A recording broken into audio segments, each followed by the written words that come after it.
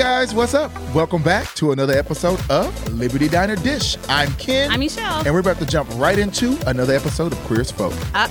Before we do that, we have to do our delay the inevitable question. Yes. I didn't really come up with one of my own today, so I stole one that was on the very long list of headcanon questions that we got. Got it. So the question is, if Emmett were to get a pet, what kind of pet would he get? Oh, if Emmett was to get a pet, let me see. Well, it wouldn't be a pussy cat. No. Okay? It wouldn't be the pussy cat. Knowing him, he'd probably get a weenie dog, like a hot dog.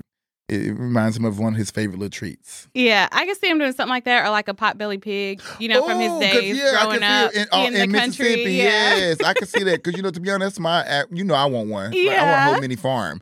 But yes, I can see him having that too. Yeah, for sure. Oh, Papa, that's a good one. Yeah. For Ted, I totally see him as a cat person. Oh, yeah. But it would be a cat, like the cat hates him. He tries with the cat, but then ultimately gives up. I'm telling you, he just have to put the food out and pray that it's coming. Yeah. Yeah. And they can never be in the same room together. Brian would never have an animal, period.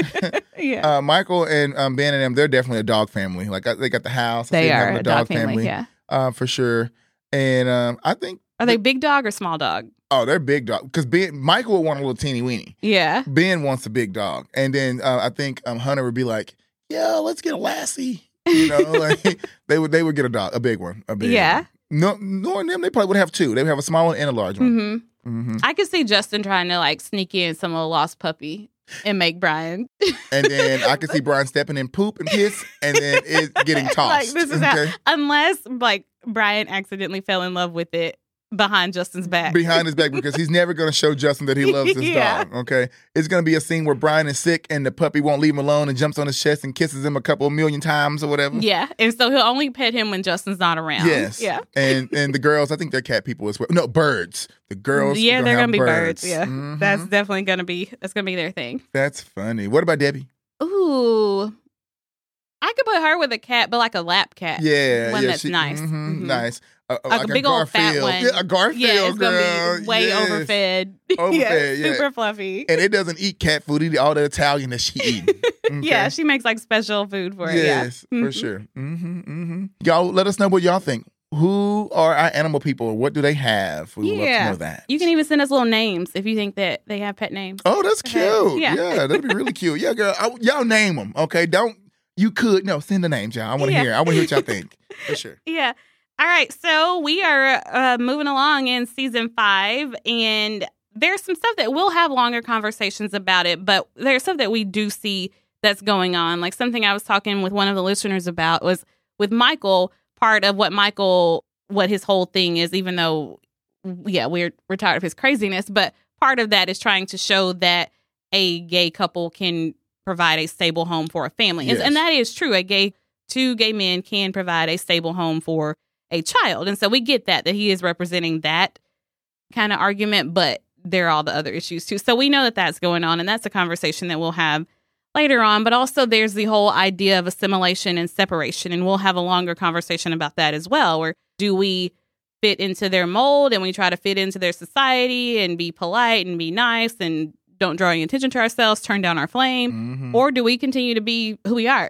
And I know it's a hard choice. Yeah, and there's some people who are extreme one way or extreme the other, and there's some people who are in the middle, like just chameleons, where they can kind of blend into both. Yeah, where in this whatever the situation calls for is what they give it. But yeah, so anyway, and I know that they're presenting the two extremes with Michael and Brian is what they've been giving us. So true. Also, I feel like a lot of this season is about the search for validation. And I think all of our characters are looking for that in a different way. And there are different things that they are wanting validated or seeking validation in. And so we're going to have a longer conversation around that at some point, too. Exactly. So these are longer conversations that we will get to have. But I did want to just kind of present that up front to say, hey, we are aware of the broader story that's going on. And I like that about this season. It's telling a story that's bigger than just our gang. Yeah, we've surpassed that now. Like now you have to look around, look for the smaller details, the things that are not being said. That's what we're looking for now. And that's why we always like to dive deep. I mean, I jump off the cliff, the swan dive deep. Okay. Yeah. Because we don't want to just give you guys surface anymore. You know? So yes, we definitely recognize those things. Yeah. So let us get started. We start out with a line out the door at Babylon Come through. and a greeting for Mr. Taylor. And we missed it the first time, and I made us rewind it so you could hear it. Because I was like, that's right. You put some respect on his name. Some respect on his name. Okay, that's Mr. Taylor. He got the VIP privileges, okay, that platinum package. Yeah. Emmett has found his way back to Babylon after following all the other disloyal trollops of poppers for a bit. He is Mr. Popular now, thanks to his queer guy job. And Justin finds him on the catwalk. And I like this scene. It's kind of bittersweet for me because I would have loved more Justin and Emmett. We never really, but I say we never really got that. Not near enough. No. Mm-hmm. Yeah. And their small interactions, I love them so much because they are like a big brother and younger brother, but they are not that far apart in age. So where it's like the dynamic he has with Michael, for example. So I really would have loved to see a whole lot more of that. And Emmett's personality is so young and youthful. I would love to see it being matched with Justin's personality because although Justin's not your typical young person, he was always a little more mature than others. He still was fun and, you know, and did fun things. And that's Emmett. Emmett let his little light shine bright. Yeah. I feel like they're similar in a lot of ways. Yeah, they're both very brave, you know, the two of them. And they are like, this is who I am. And that looks different. They don't look the exact same way, but they are both very rooted in who they are. Absolutely. Justin is looking for the other Mr. Popular, which would be Brian, of course. And because he has a surprise for Justin. Well, His Majesty is waiting for Justin in the new VIP lounge, which is by invitation only. Do you think that Backroom Todd from like the season premieres, do you think he got an invitation to the VIP lounge? The one that's like, hey, Todd, how's it going? Oh, yeah. He better, okay? If you calling him by name while he's doing his thing, then, he got a lifetime membership for sure. Crazy. Like, I mean, you doing your thing. Oh, hey, Todd. Hey, how are you? Nothing, just having a little hard time. Just a little small talking. Yes. Yeah. Justin approaches the curtain and gets another welcome, Mr. Taylor. Do you think it was Brian or Ted who told the staff to call him that? I think just out of respect because he was there. It was his idea to get everybody back in, period. He's been at Babylon trying to help them generate all the business getting back there. I think he's there so they see him as an important figure. But I think it was probably Brian who said, you know, Mr. Taylor, address these people. These are my core groups. Right. You know, show them the respect that you would show me. That's what I think. I think that it was Brian who probably told them that. And I think it's a way of establishing who Justin is without saying in Brian's world. Yeah. And it kind of makes them equals or perhaps partners even in a way in this venture, even if they don't own it together or whatever. Justin won the only King of Babylon contest that we acknowledge. Yes. So he is still the reigning king of Babylon, in addition to this being Brian's domain. So, yeah, it makes sense. Another question with that in mind, do you think that Brian would let Justin compete in the King of Babylon contest these days? Brian doesn't it's not a question of let, but... Yeah, I say, Brian doesn't give a damn. He couldn't stop him anyway.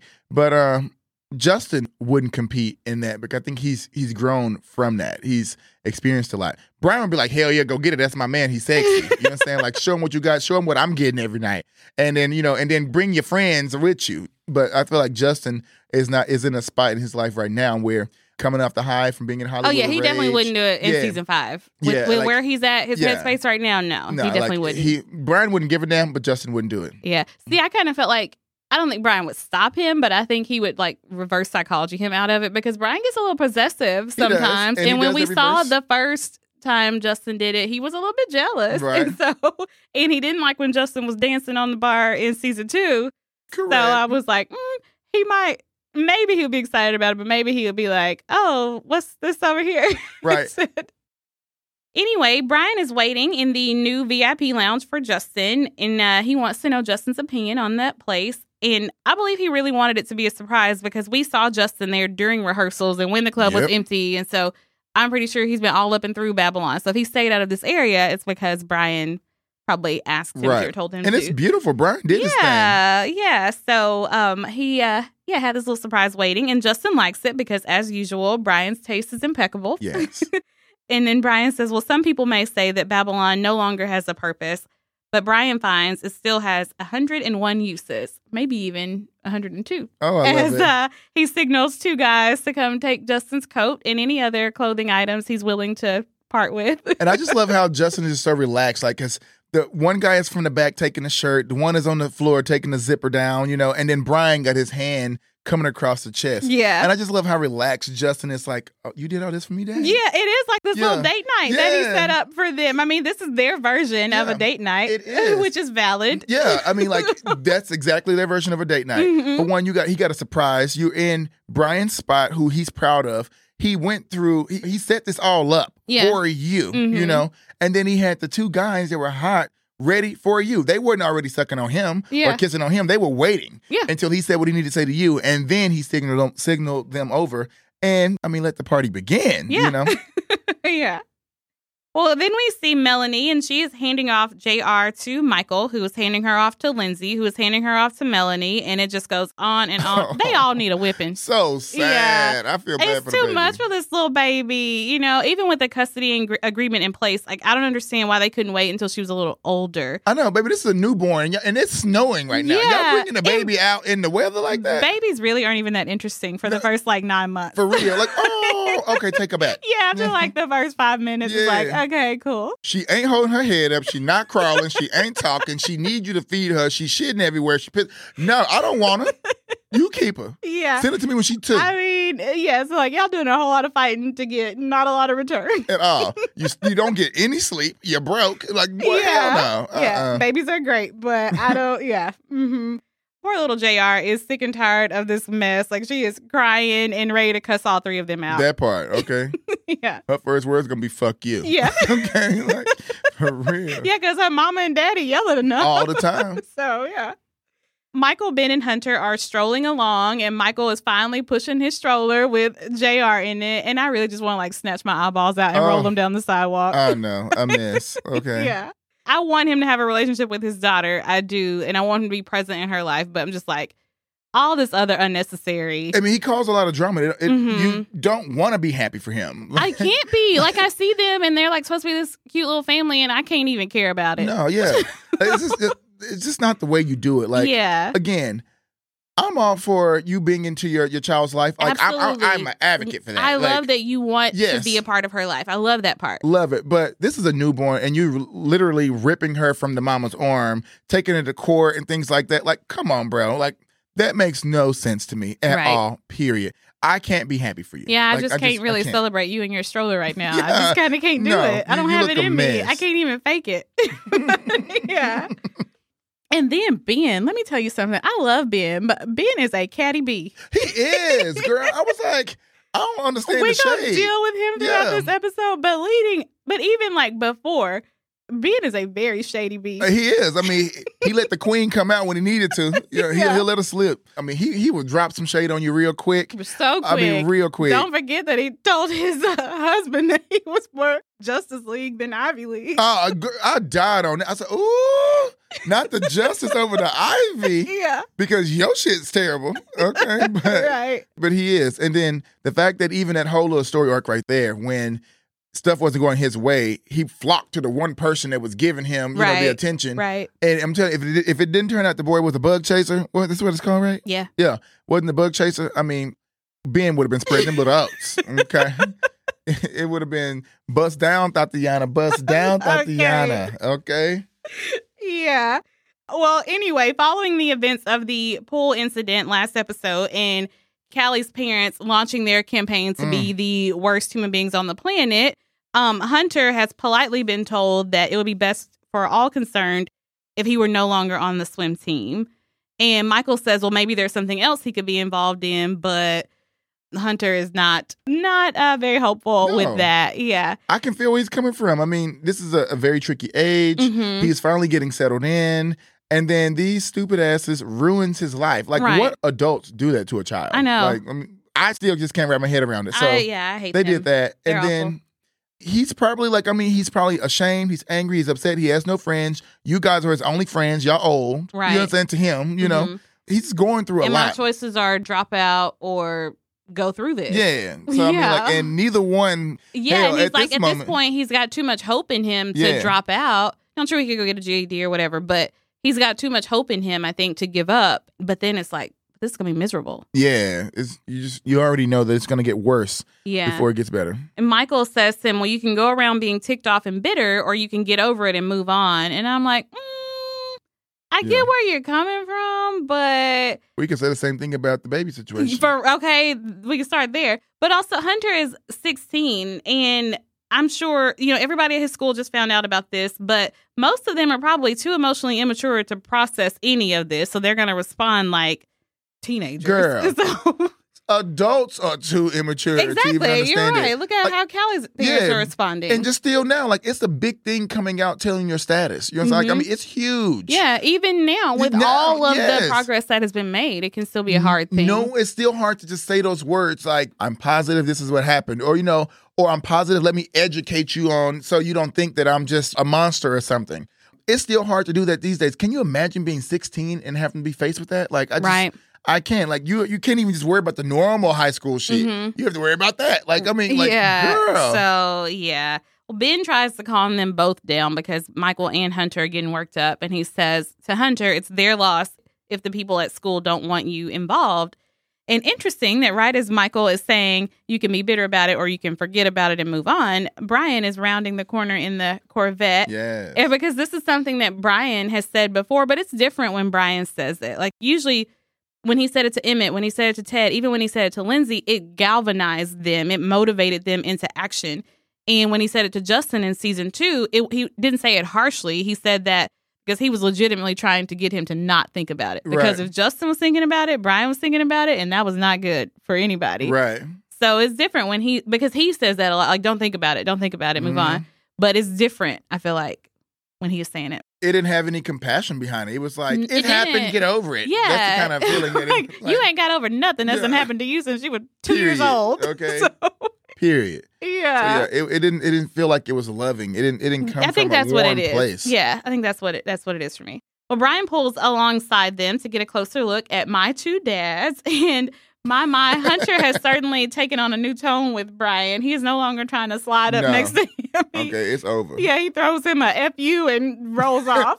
Well, Brian didn't have to shade him. Hey, champ. You know what I'm saying? Boy. Yeah. He says, it appears that being straight doesn't agree with the lad. Ben's going to head off to class, and Brian offers him a ride, and Ben says no, he'll just grab the bus. It was the way that he looked, because I was thinking maybe he's going to let Brian and Michael talk. Maybe he thinks, okay, they've got some stuff to work out. He's going to leave and let them talk. But it was just nasty. Yeah. He was trying to be mean and hateful. But I'm thinking, bitch, I'm in the vet. You just said you walking to the bus. Yeah. Okay. I offered you a ride, but don't throw the shade. Because I knew you were going to say no for the ride. But right, because I didn't even really mean it when I offered. Just say, no, thank you. Okay. But it was the way that you looked. And then I would rather do public transportation than, boy, get your ass on. Yeah. Brian greets JR with a Gucci or a Prada if she prefers. I think Brian is intentionally acknowledging JR first. He and Michael definitely have things to talk about. And, maybe Michael's mad at him because it's the whole thing that happened with the dinner party. But I think Brian's approach is, see, I'm not your enemy. I'm okay with you having a kid. I'm okay with you being married. I'm okay with you having Hunter. And so I think that's why he kind of goes around to the stroller first, and then it's where were you? True.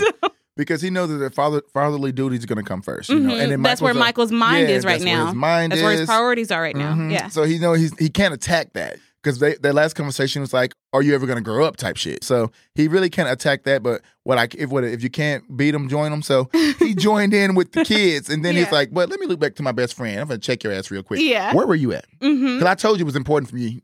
Important that you come. Where were you? Yeah, so. And we know why Michael didn't come. We talked about that in the last episode. But he got a cell phone. Right, why did he call? It's been a week. Yeah. Why haven't you told him at this point? That part. And y'all are best friends, but you're talking to mail. I see you got a phone. Right. You know what I'm saying? You have a cell phone. Uh-huh. So why haven't you called your best friend? Normally you just pop up at his loft. Why haven't you done that? Y'all in the same city. Stop playing with me. Yeah, I just feel like a little bit of communication would have gone a long way there. Because Brian is probably both hurt and a little angry over this whole deal. And it wasn't necessarily about come to my club. On the surface it was. But we know it was really about don't let them and that lifestyle take you away from me. And back in the day, he could tempt Michael with a kiss on the side of the highway or like filling him up when he's drunk or whatever. But that's not going to work anymore. So he tried to use Michael's first love, which was comic books and superheroes, to try to win him back to his side, kind of willing to try anything. But if that didn't work, then Brian's like, what other tool do I have to tether him to me? Well, Michael tells him that he's been busy flying around himself. Having a baby really keeps you on your toes. Like, okay, girl, you really trying it. Yeah, baby. You have this baby one night. Okay. Real. And also, like, I hope that wasn't a jab at, like, this is how I do parenting. I don't know what you do with Gus. But hell no. No, he didn't mean it like that because he know that's a totally different situation. Brian was supposed to sign the rights away immediately. Nah, definitely not the same scenario. Yeah, okay. At all. If Michael, girl, nah, don't get me. You already know how I feel about Michael. Don't make me want to go through the TV screen now. For real, on some shit like that. He has pushed me to my limit lately, yeah. Brian does say that he and Michael and Ben should make a plan to swing by at some point. I don't think he's very hopeful, but he does say that. Right. Do you think that Brian should just let it be? Just kind of let them venture in their own direction? Yeah, I think you should let it ride. But a good friend is still going to try to stay in contact with the friend and see what's going on with them. And if y'all still can make some type of connection. Because if they let too much time go by, they're going to kind of lose what they had. You will always be friends, but you won't have that same connection that you always had. But at the same time, yes, I think Brian got to let Michael go a little bit. Yeah. He's married now. He does have Hunter. He does have JR. I mean, that's a lot going on. You live a single life. Well, no, he ain't single. But Brian doesn't have any kids. Yeah. He doesn't live that same. He doesn't want to be married. He doesn't have that same commitment. Well, he doesn't want to fit that mold. Yeah, that mold. Yeah. He doesn't have the same Michael commitment or idea of what a relationship should be. I mean, it's Ben and Michael. I think that he's got to like let time do its thing, and if it's meant to be, then y'all come back. But I'm glad that he did try to stay on top of Michael, and because he's the only one making the effort. Right, he's the only one making the effort. He's constantly the one who's extending the olive branch. Definitely in this season, he's the one who's been doing it so far, and kind of the whole series, he's been the one who does always, it. Yeah, the one who reaches back out to Michael, even if he was the one who caused the issue. He's been the one who reaches back out. I think before he had anyone else, he had Michael as a friend. And for a person who has spent nearly 3 decades expecting everyone to leave him, no matter the reason, I can see why he's wanting to hold on to the one person who was always there. Like, Michael's not the only person there anymore, but he's been there the longest, and that means something to Brian. Mm-hmm. And also on a smaller scale, we are getting to examine whether or not these two ideologies can coexist. Right. Can Michael prioritize what he prioritizes and Brian do the same and them still be friends? So we're kind of getting to see that also. But part of me does feel like you just kind of got to let this. Yeah. I get why he's holding on to it, but part of me is like, you got to just let time do. It'll bring you back if it needs to. Yeah. But and if it doesn't, then focus where your engine needs to be focused on. Yeah. You know? Because it's fine for Michael to move toward what he wants. It's not okay for him to hold Brian to that same standard or to judge him or say, well, you're less mature because you're not doing it the way I'm doing it. Right. Or you're wrong because you're not doing it the way I'm doing it. But it's fine for him to move in his direction. Let me add one little thing here, and I'm going to speak for both of us. I don't want y'all to come for my bouquin, so I'm going to put this in here. We are not saying Brian is not committed to his relationship because he's not monogamous. Commitment and monogamy are two very different words that can coexist, but they don't have to. I absolutely believe you can be in an open relationship and be super committed to your partner or partners, and I happen to believe that is the case for Brian. I do think that he is committed. I agree. Now tell me, did it look like to you that Michael had taken a curling iron to the front of his hair? Girl, it was, what is that? I do not know. I was like, no, but you should have threw a hat on or something. Yeah, I don't know what all these people are doing with their hair this season. This was a no. I'm loving Melanie's hair, yeah, though. Only a few of them are acting right. Like, I'm loving Justin's hair. Love Melanie's. I love Justin's. Emmett's, it keeps changing. I like it's versions of a same little spiky deal for Emmett. Which I think it works for him, though. Yeah.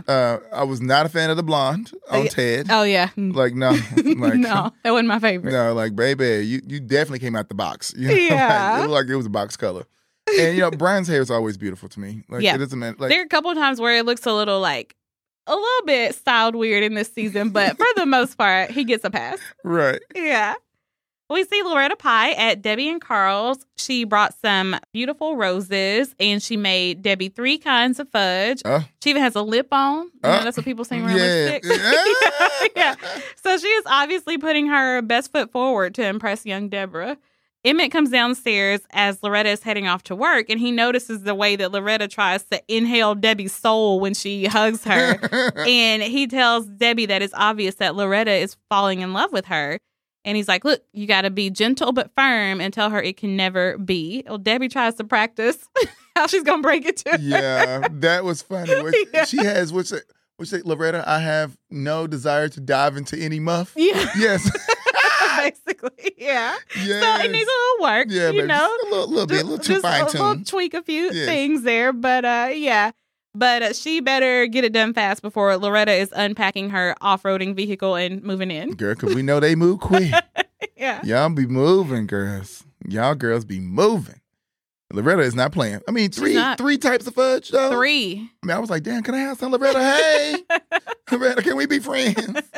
And she brought the red roses, she too. did. I mean, not even the friendship color roses. She brought the long stemmed. I said, girl, you just spent some money. she must have got but I say she must have got a little settlement from that husband or something, you know. We see Brian with his pants down. No surprise there. But he is standing in front of a man, but it's not what we expect. He is got a little situation, a case of syphilis. The doctor asks if Brian can pinpoint who gave it to him, and I love Brian's face there. He's like, well, you may have found the needle, but locating the haystack is going to be a problem. That part. Are you surprised that Brian hasn't had an STD on the show yet? Absolutely. Yeah. I mean, absolutely. Yeah, like I highly doubt this is his first one because earlier, might have been even season 1, he and Michael were kind of joking about one of the curable STDs. But I do think it's been a minute for Brian. Well, yeah, because he does look a little bit like me. Like, yeah, damn, how? Yeah, like I got caught on the he was just thinking. But yeah, it's definitely not his first at all. But thank God it's only syphilis because when the man said canker, I was like, oh no. Yeah, like I thought it was like the boy had herpes or warts or something. I was like, oh no. Yeah. So after he'll be good after some penicillin and a few days of inaction. Okay. Yeah. Good luck. I do like that the doctor tells him to do the responsible thing of notifying all of his sexual partners. I do like that is in there. Now, to that instruction, Brian says, had we but whirled enough and time, which kind of works in 2 ways. Could be that Brian is thinking even with all of time at his disposal, he wouldn't be able to reach all of his hookups. Exactly. That's what he meant. Yeah. But also, this is a quote from a poem about a man and a coy mistress who is unwilling to do the deed with him. And he's saying life is short and we should enjoy our youth and beauty while we can. And he feels like time is being wasted while he's having to sit on the sideline and be denied what he wants to enjoy. Oh, so, I love that. Yeah, I love that. Yeah. The vibe is very dark in that office. It felt like he was after hours or before hours. Girl, I didn't think there was a doctor's office because the vibe was so dark. Yeah, it was very dark in there. Even the blinds were mostly closed. Yeah, and so there's probably like some reason they did it like that. I don't know. We'll dig into that another time. Even had, they in his private office, he even had the curtain pulled in the private office. Yeah. You got a curtain in your office. Like, I mean, he had the curtain pulled in the private office, opened it up, then he sits in the desk. Right. It's a very interesting arrangement there. Yeah, they were making it seem like he was famous or something. Yeah, I don't know. Well, Hunter is back at school, and I'm proud of him, but I really hurt for him also, and especially because all of the kids are openly staring at him. And the song in the original version here is Awake the Unkind by Uncle. It says you're standing in the wake of my only big mistake. And it's like Hunter is being viewed as the worst part of his history, even though he had like no control over most of it. That's all they're seeing of him. And these kids don't even have the full story. You know, high school is like a game of telephone. Baby, so there's no telling what story the story is now. Baby, you know? He had HIV, but tomorrow he got AIDS. He's got like some new strand of it too. It's like, not the regular one. You can get it by eye contact or whatever. You know? And girl, you just never know. So, yeah, kind of a horrible situation. But what I do like about this scene, it shows how strong he really is, though, because he's affected by it, but he's still doing it. Yeah, I would have tucked my tail and probably ran. I mean, with parents and my peers coming for me, and then just being gay. You know me, it took me years to come out that I was gay. And then when I did come out, it took me years to go home to go back. I can't even imagine being 16 or 17, gay. The world knows, and I still got to go because he doesn't have to go to the school. Yeah, or even straight, but to have a past that makes it seem like you're gay. Thank you. Thank you for correcting me up. Yes, that part. I don't know, like, but him walking there, he let him know you're not going to break me. Forward. And pushing. That right there, I mean, that lifted my spirits and it made my heart feel really warm for him because, like you said, I do feel bad for him. Like, my heart breaks for him in this situation. Yeah. But I mean, we're still very proud. Yeah, very proud. He goes to class and a kid moves away from him. Like, okay, yeah, dude. Callie comes and sits in front of him and tries to be nice, but Hunter is not having it because she's the only person that he told. What we saw, he only told her part of the story because she asked him how he got it, but I think she like cut it off and went to something else. So it's possible he told her more after the fact. But she reminds him that he told her parents, and after Hunter hit his head at the pool, her parents got on the phone playing Party Line and called all these other parents, and that's how the story got out to everybody. Yep. But that's just petty. I know. I wish there was something illegal about that. It has to be. About disclosing this information about a minor. Yeah. Like I know HIPAA law doesn't apply to individuals, but there ought to be something that is illegal about that. That's just terrible. I know. Yeah. Callie says that she told her parents that she'll never forgive them for what they did in that situation. But she's going to be there as a friend to Hunter is what she's trying to do. I don't know if she was like aiming for more. We'll have to see.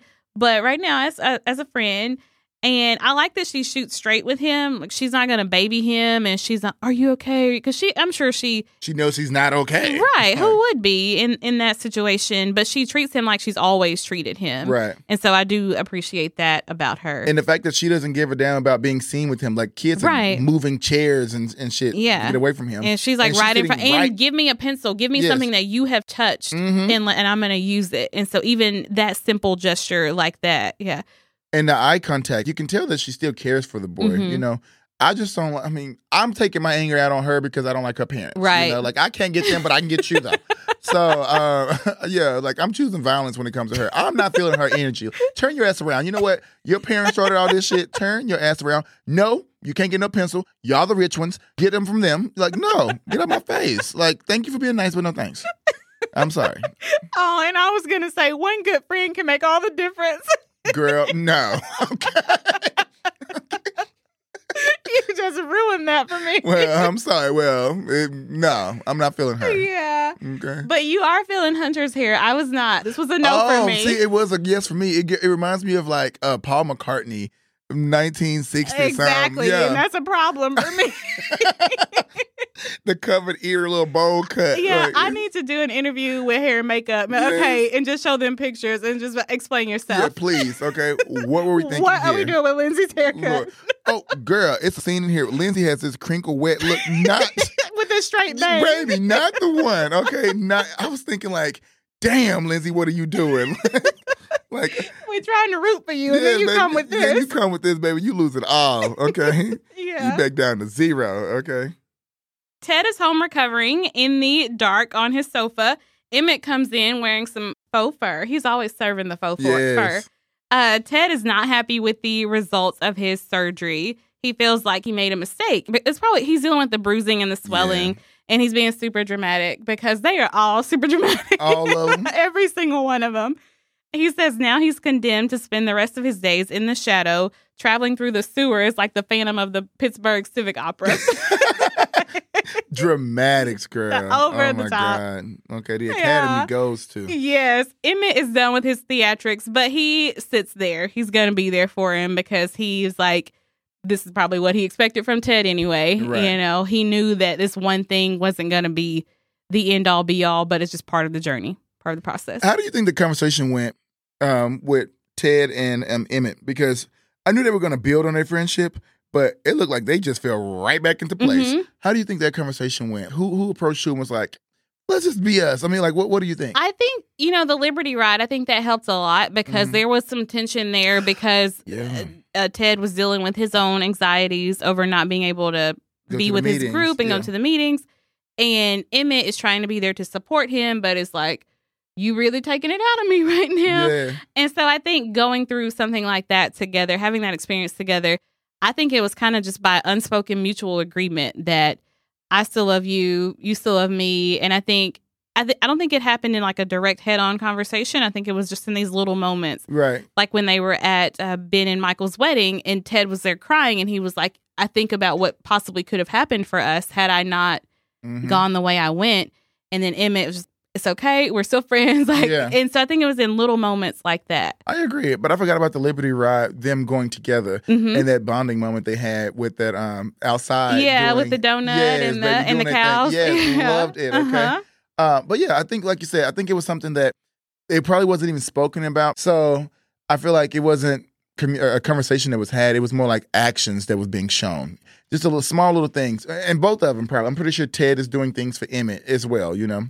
But I feel that's exactly how we got them back together. Yeah. I like it too. Because Ted needed a friend. I mean, although he had Brian now, I'm glad he has Brian because he has more swag on him, more confidence. Yeah. But I mean, it's good to see Emmett and Ted back. Yeah, and because there's a part of Ted that Emmett is going to embrace and understand that Brian ain't got time for. Yeah, he won't. Even if he did, he is not going to invest it. Yeah, okay? I don't mean like the literal time. I mean, right.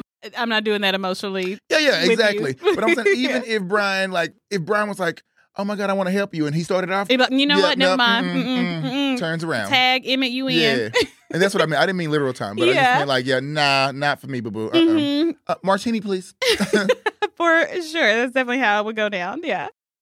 We see Melanie and Lindsay, and every time we got to a scene with them, you would like sit up like, ooh, I can't wait for this one. Girl, that's my best scenes, okay? They bring all the ratchet in the tea, okay? Yeah. I love it. Yeah, they are doing the bills, and that already wasn't easy with them when they were together. But the water heater broke and had to be replaced to the tune of $1,200. Now, I Googled water heater prices because I care about you guys, and I wanted to know if Melanie was intentionally being petty and picked the most like expensive thing. Now, you can buy a water heater cheaper than that, but the installation and whatnot, got it. That's probably about right. And that is a 2-story home that they live in, so it's possible. I can't figure out the bathroom situation there if they only got like one. I know. Because that seemed like a big house, but apparently it's like not a lot of room. Yeah, it does look a little small, right? Like, because I guess it's 2 bedrooms. Like Gus has one, and then they shared one, and then the attic. Yeah.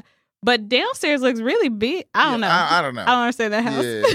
But anyway, this is probably an acceptable price. So y'all leave Melanie alone.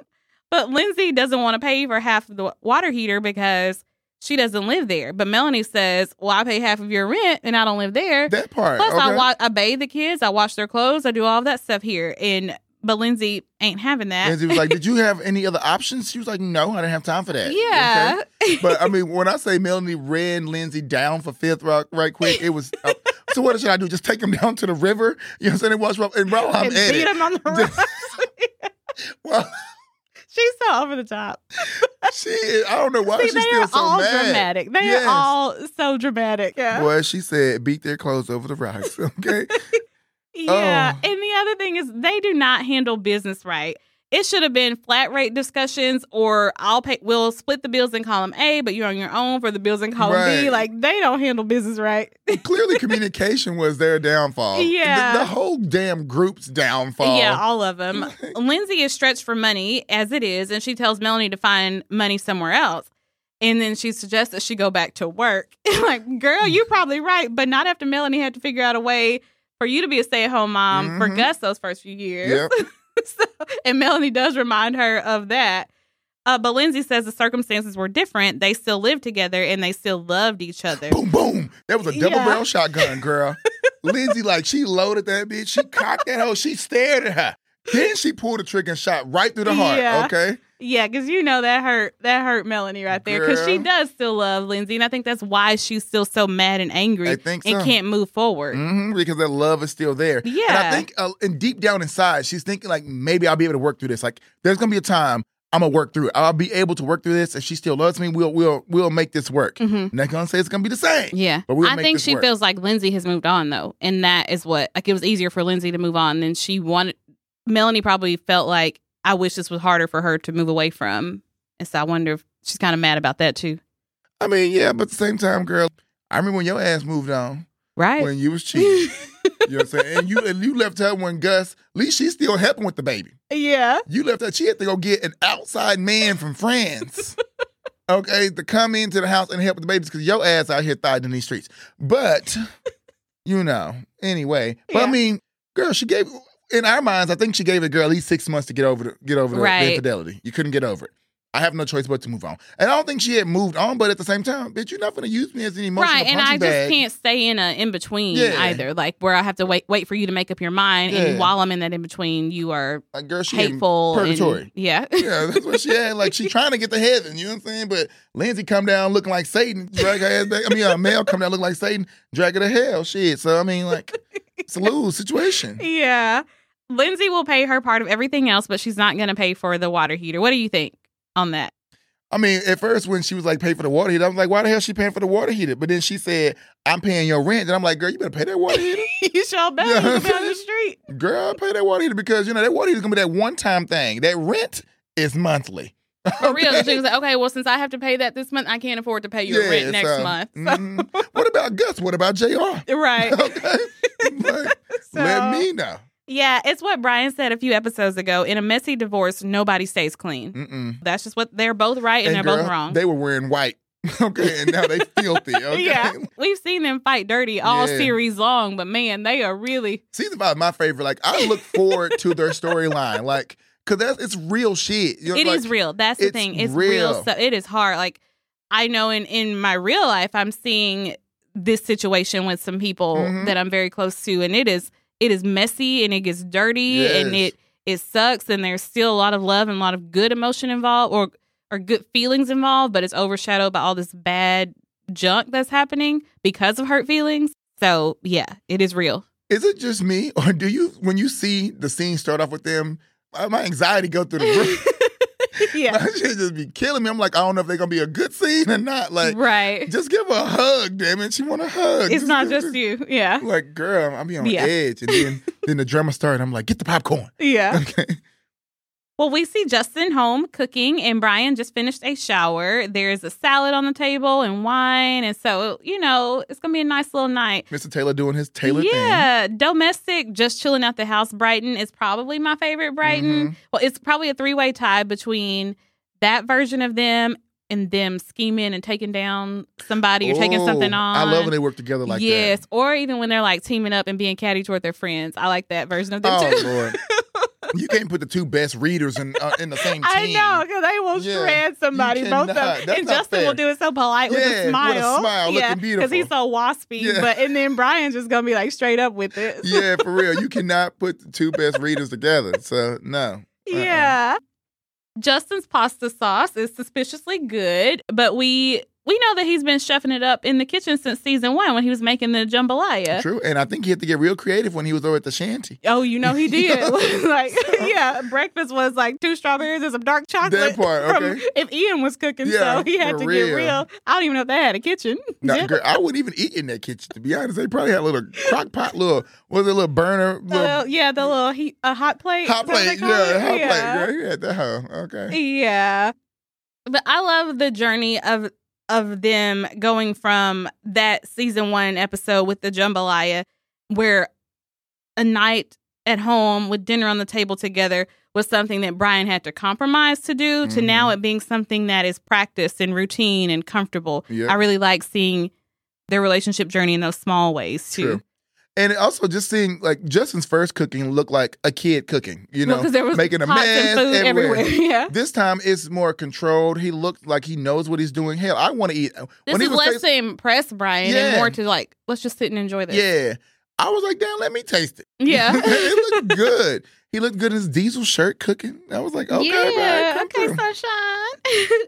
And I keep telling myself that things are different in some ways this season because Justin lives here now. Like, he's just not just spending the night. He is home. Yeah. And so I want to soak up all the good moments before we leave this scene because, yeah. Yeah. Justin borrowed one of Michael's cookbooks. It seems that he's been hanging out with Michael a lot more lately. It's something I picked up on. But it's probably because he's helping them. Well, he's got a little bit more time on his hands right now. Exactly. They have a project. He can go lend time to it. And they're still working on Rage. True. So they're swapping cookbooks. And Brian jokes about the little wives swapping recipes. What next, mates?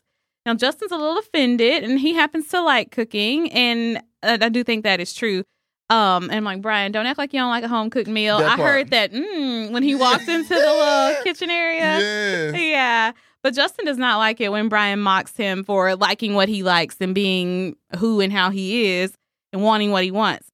It's something that he gets a little bit defensive about. Yeah, and so you 'cause see he that wasn't come out a angry, little bit. but Yeah. he got real snappy. Yeah, and it with was you. like, well, fine, Yeah. you don't have to. Okay, well, listen. While I eat my little gourmet that I cook, you go ahead and order that Thai food. that your Yeah, ass for the had. third time this Mhm. week. Yeah. Because trust me, this pasta's gonna be bussin'. Okay, Yeah. bussin'. But Brian knows that his little wife jab bothered Justin, so he tries to make it up to him with a little nuzzle and by telling him that he loves his cream sauce.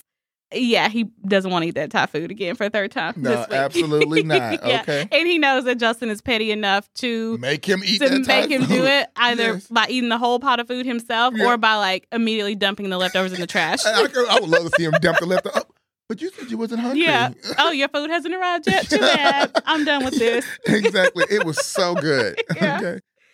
Justin also made dessert, but it's not the penicillin tart Brian is trying to serve. And he has to tell Justin that he has syphilis. And you can tell that he's like trying to, He's trying to make it a joke. And, or and he's just trying get to the just like words, slip it in, yeah. you know, and just like, by the way, you can tell he didn't want to open that can of worms, but he knows that he has to. And he tells Justin that it's not a big deal. The way he just throws it out there, like, yeah, I got syphilis. 'Cause Girl, he- low key, he's embarrassed, and he didn't want to tell Justin. I think so. And they're going to have a Yeah, nice evening. they Like, were. Justin's in there cooking. They've got, like I said, the wine out, and things have been going, for the most part, pretty good with them. And so, like, that's going to be a mood killer. Yeah, but my thing is, baby, wait till y'all finish dinner, and then when he tried to start, then tell him. It's like, oh, boop, boop, boop. Yeah, Wait.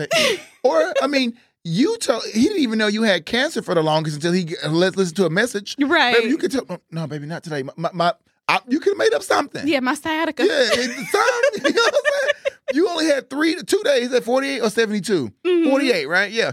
48 hours not to mess around. Yeah. You didn't have to like, and then you saying something like, oh, it's no biggie. It's just a biggie because I could have had it. I don't care what you do, but I care what I do. Right. You know, like, come on now. What you mean no biggie? Yeah. I think that Brian is very in tune with Justin's mood. And I think that he knows that lately Justin hasn't really been in his normal. Mhm. And so we see him being very quick to try to smooth the feathers that he ruffles. And so in this situation, he did it. And I think that's why he tried to say it just casually. Mhm. But it's like, that's not going to work Yeah, it's because over. our favorite public service announcement says, oh, yes, it is a big deal. Yeah. It can cause heart abnormalities, mental disorders, and blindness. Blindness. Yeah. And Brian doesn't want a lecture from Dr. Taylor because I do think in a way he is kind of upset with himself, possibly Yeah. something close to embarrassed, and just didn't want to deal with this tonight. Besides, the patient has already been treated and cured.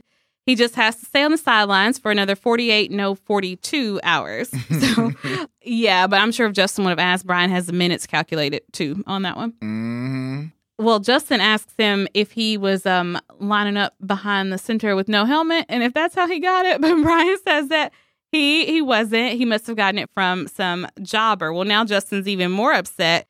And I think that even in an open relationship, I can kind of understand that. Kind of understand you being upset about that. Like, not saying it's right or wrong how he goes on to handle it, but I can see where he's coming from. Like, your partner is here telling you they have a venereal disease that they have possibly passed on to you. Mm. That's a I little would be upsetting. angry. Yeah, I would be angry. I can see that being upsetting. I just want to give you kudos for your little terms. I love that. Lining up behind the center with no helmet. Love. I'm stealing that. And then you always say jobbers. I love that. Okay. But girl, can you catch it from jobbers? Like, I mean, you can have I guess syphilis in the so. If they mouth. have one in, yeah, I guess so. You can have syphilis in the throat. Yeah, Oh, that's scary. that is scary. Oh, hells to the no. Okay, like, damn. So now you got to do a whole like oral evaluation before For you real. Like, open up. take a flashlight with you. Like, let me see. Say But you got a cavity in that back, on that back molar. But okay, you look good in the throat, though. Okay, come on. You know what I'm saying? Like, no, it's Yeah. crazy. Well, apparently you got to be checking for that too. And I Yeah. believe him, too. Like, I don't think Brian would ever have unsafe sex. I Oh, mean, yeah, like, no, he wouldn't. Because from he wouldn't season put himself, one, or he episode definitely one. wouldn't put Justin at risk. Right. He would not do that. So I believe him on that. And I mean, it could have happened to anybody. Like, yeah. y'all play around. I Mhm. mean, it just happened to him. Mhm. So I understand why he's saying it's not a big deal, but it is. Yeah. It's not, maybe not, it's a big deal to you, but and I know you're embarrassed, but I think you should have more sympathy for what he's feeling in this moment. Right, You know, because yeah. like you said, his mood's been a little off and you've been getting him back. So, And I you mean, know his moves have yeah, been off, so- so yeah, don't be surprised here. But Yeah, Justin's not happy with this. He says that he's surprised this hasn't happened before with all the holes Brian's been planting his seed in lately. I know. I mean, what? He is reading Brian down. Yeah, though. like he did go like, whoa, Yeah. Justin, that's not what I expected from you. Yeah. But I think it's just, I don't know, probably because he had in his mind, we are going to, Have I'm a going to good cook, night. we're going to have a nice night. Mhm. I'm cooking dinner. It makes me feel good to have a home cooked meal.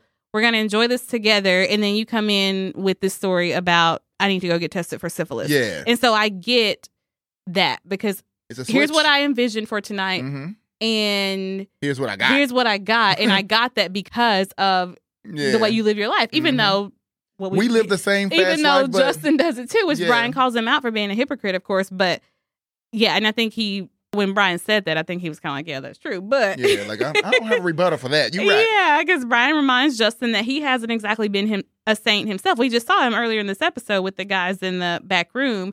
And then Brian True. says, I could have even gotten it from you. But yeah, no, that's true. He could have got it from him. But I will say, Brian, let's don't do that too much. Right. Because Justin would give all that bullshit up just to have a monogamous relationship with you. Right, he would. Like, Mhm. he would change all of that for you. I think he enjoys joins- the best of both worlds, He but does. if he had his rathers, let me tweak that a bit. I won't say that if he had his rathers, because I don't think now is a good time to assess what Justin would prefer. I've always been told not to make big decisions after major life events. And I think where Justin is in his life, the Hollywood stuff and the back to nothing issue, like that counts as a major life event for him. So I will say that if he had to choose, he would pick Brian over all the other guys. I think that he would choose, yeah. Yeah, he would choose Brian over any Right, for little sure. back room, little thotty, or whatever the case, you know? Mhm. He would, no. So you saying that, yes, you could have gotten it from him, but that was just you shading him. You know what I'm saying? Because I mean, Brian knows better. Like, Yeah. he knows Justin Hart. And I think that's also another reason why Justin is mad. Like, y'all too far along in this game. The fact that you brought me here and moved me in, now we should be on a different playing field, boo. We're making steps. And I think that's the thing is we are in this, I wouldn't even call it a loop. We're just in this like stuck place. Yeah. And I think that is starting to be a problem. Yeah, and he's experiencing things now for once. Mhm. I mean, I think literally him getting out of Pittsburgh and seeing what the options for are, life yeah. could be. Yeah. That just kind of opened his mind. So, I mean, he's like, I'm here for the fun, but I mean, there's more to life and more to me than just what we're doing, just this. Mhm. It has to be more to it. I need some more substance. But yeah. I'm going to hold my comments on some of that for now. This season is really hard to talk about one episode at a time, so I can't really say what I want to say here. So I'm probably just going to have a chat over on Patreon where I can be free to be me in all my long-windedness. But I can briefly say that if Justin is dealing with what I've been saying he's dealing with, then it would make sense in this moment, at this time right here, that he's feeling some of what you were saying, Ken.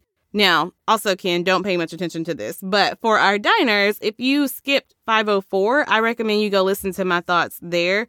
The very brief refresher is that I've been saying Justin is feeling a bit lost. He's unsure and probably a bit confused, and when he's lost and uncertain, he immediately looks for something to hold on to. He also has a need to know that he matters, to find some significance in his life and the things that he's doing and the people he's around. He also has that. And that is not a weakness. That doesn't make him a bad person. And the need to do that is not wrong. It's just honest and real.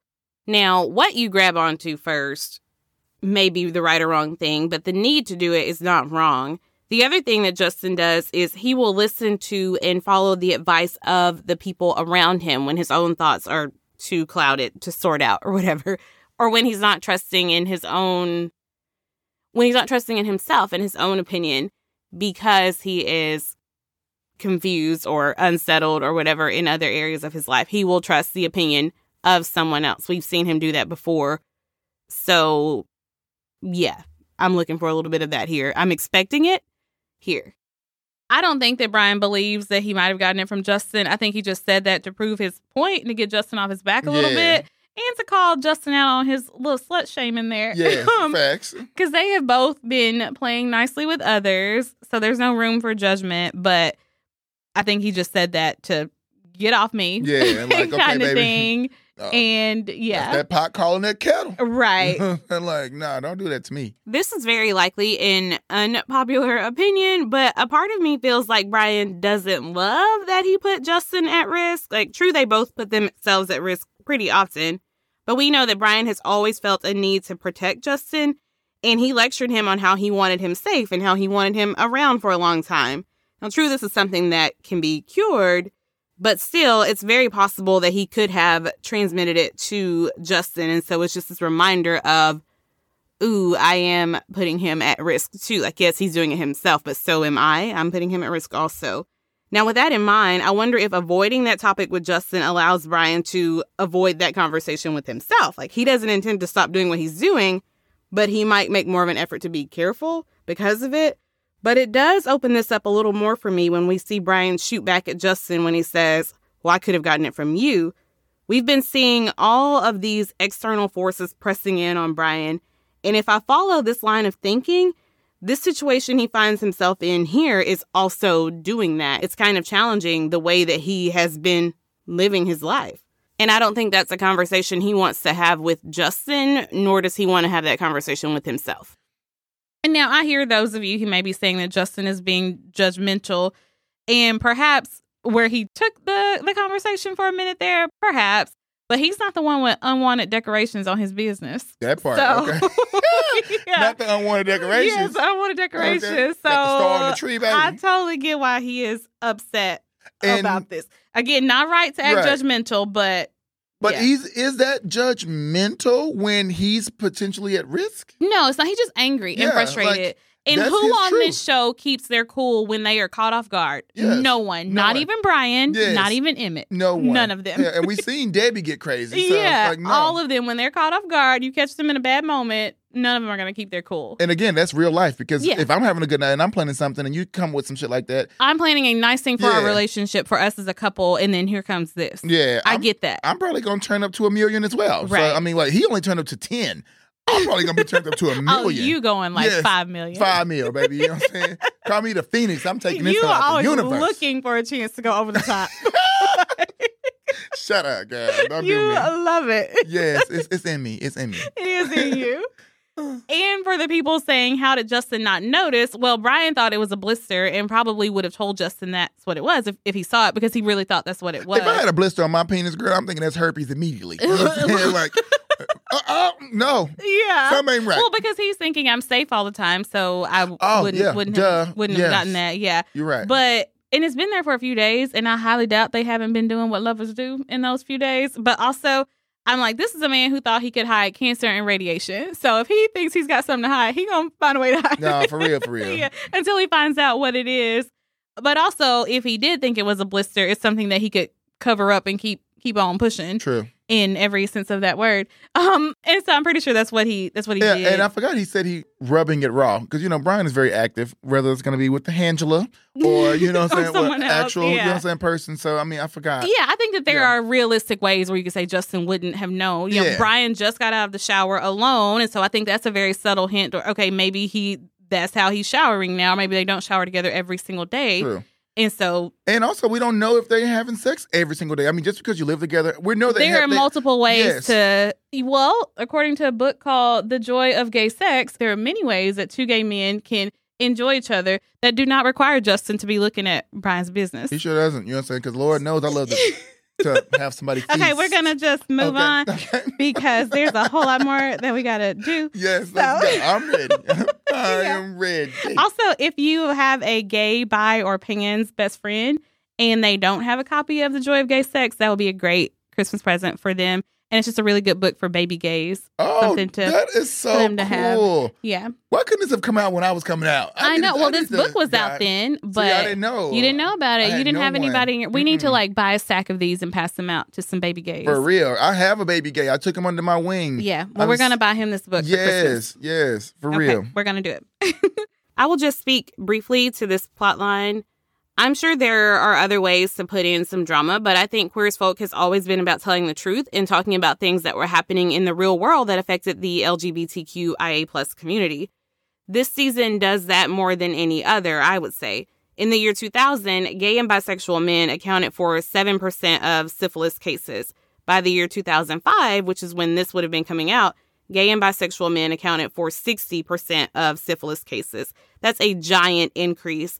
So I actually think it was very appropriate to address it in a show like this. They were always talking about what was going on at the time. It's important to remember this was very much a show of its time. I think bringing it up is a way to say be safe out there because this infection is running rampant and it is on the rise again. And we always say, looking at the characters that we have to play with, who should we choose to tell this story? Who makes the most sense to talk about this issue? In this situation, in my opinion, is Brian and Justin.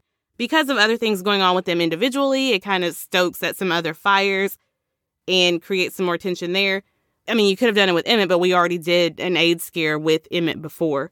So to me, it just kind of makes sense to do it with Brian and Justin. Again, I'm not trying to make you like it. I know some people feel like it's forced drama, but I do think this show has always been about talking about important issues of the time. And then you have to look at what characters we have available. What vehicles do we have available to drive this story? And I think that's Brian and Justin. I also want to make it clear that I'm not mad at Brian about this. I'm not taking a side. I'm not saying, oh, look at you, Brian, shame on you. Like, I'm not taking a side on this. I just wanted to spend some time thinking about this from Justin's point of view and exploring why he's initially so upset about it. Well, Ben, Michael, and Hunter are sitting down having a nice meal, the one that Justin was trying to have.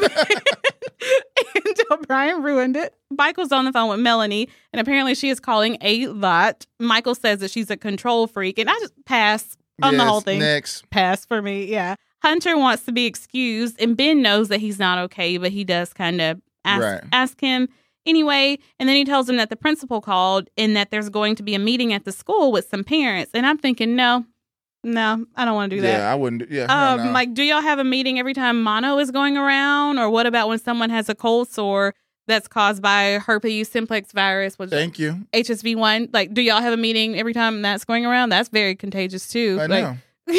Yeah. What? I am not infecting anybody. Like, yeah, what does that like have to do? nobody even knew anything. Heck, her parents not yelled out anything. None of my behavior has suggested anything to do with my past or my diagnosis. No, thank you. But Ben sees it as an opportunity for them to answer some questions and pass along some good information and truthful information. And that may work, but also people will believe what they want to believe. And a lot of them already have their mind made up about things. So for the people who want to learn, who are there to learn, this could be good, but I don't know how many of them that's going to be. Yeah, I mean, I think you did say something right there. People already have their minds made up, but I'm still a strong believer of I have to tell my truth. Right. I have to do what I feel is right for me. That's and true, 'cause I'm getting the it same off way. my chest. Yeah. I'm going to give you information. If you receive it, you received it. If you didn't receive it, then, I mean, that's on you, you know, and I'm going to keep pushing. We already talked about how strong he already is and how brave he is. So I think this all three of them going to this meeting will be very, very beneficial just for him as a young person getting to express or to really see if this is a place where he needs to be, if it's even safe. Yeah. Because if the parents are acting crazy like that, could you imagine him going home telling the child, go get him. You know what I'm saying? That fucking fag, go get him. Like, I mean, anything. Like, you just never know. It could be a dangerous situation. So, I mean, I think this meeting, it's a good point to see where everyone's head is at. That's true. Gotta know your enemy. Exactly, for real. You gotta know your enemy. Hunter wants to attend this meeting. It's about him. And so he feels that he has a right to be there. And it's kind of what you were saying. Like, I want to go speak my truth. Like, you're going to talk about me. Well, let me talk about me. Yeah. Nobody knows me better than I do. That part. Okay. Yeah. Then we were at a lesbian bar. Someone asked me recently if I thought that there was one on Liberty Avenue, and I was sure that there was because I remember the girls going there with Lita, I think, at some point. Oh, yeah, back. they did go somewhere. Yeah, I don't know if it was like Woody's was doing a lesbian night or if it was an actual different place, but I do remember that. Anyway, Emmett takes Ted there. It's a baby step out of the shadows and sewers for Ted since he won't be trying to pick up anyone here. And no one there knows him, so he's safe and anonymous, except Debbie is there. Teddy is. Oh, Lord, Debbie's in here. She is taking Emmett's suggestion about shooting straight, pun intended, with Loretta. Well, a very nice lesbian woman walks up to Ted at the bar, and she notices that he looks pretty beat up and asks if a man did that to him. She's like, I would have protected you. And she mistakes him for a woman, obviously. He's giving butch. But to be fair, he's wearing flannel, and that's a lesbian lingerie. Yo, facts. That's what I said. I said, it's a damn shirt. It's In the that hat. hat. Yes, girl. Yep. He's giving Butch. Yep. Over at Debbie and Loretta's table, Debbie is trying to play wing woman for Loretta, but Loretta only has eyes for her.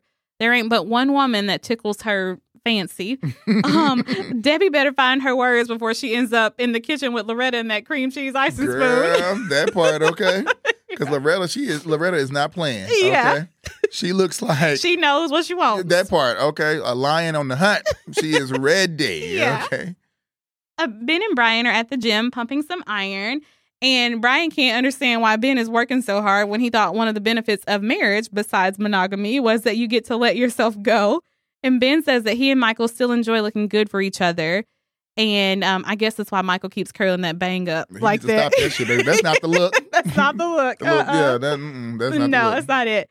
Ben says that not everyone sees marriage and monogamy as a death sentence. For some of us, it's a part of growing up. And I get the meaning, but I don't like the wording, Ben. Like, maturity looks different for many people.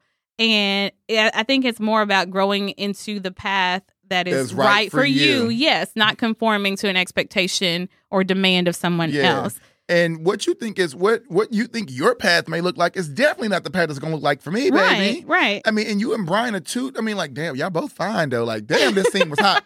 Yeah. Y'all both fine, but at the same time, like, you would never be what Brian is. You know what I'm saying? And Brian could never be what you are. Right. Y'all are you know? two totally different people. Yeah. You want two totally different things out of life and from your relationship. And it goes back to being always shading. But he Right. must forget who he fucking with because Brian will shade your Oh, ass. yeah. He will okay? shade you right back. He ain't got no problem with that. Yeah. Well, he says that sounds more like giving up, surrendering to the straight world's conception of what it means to be a man.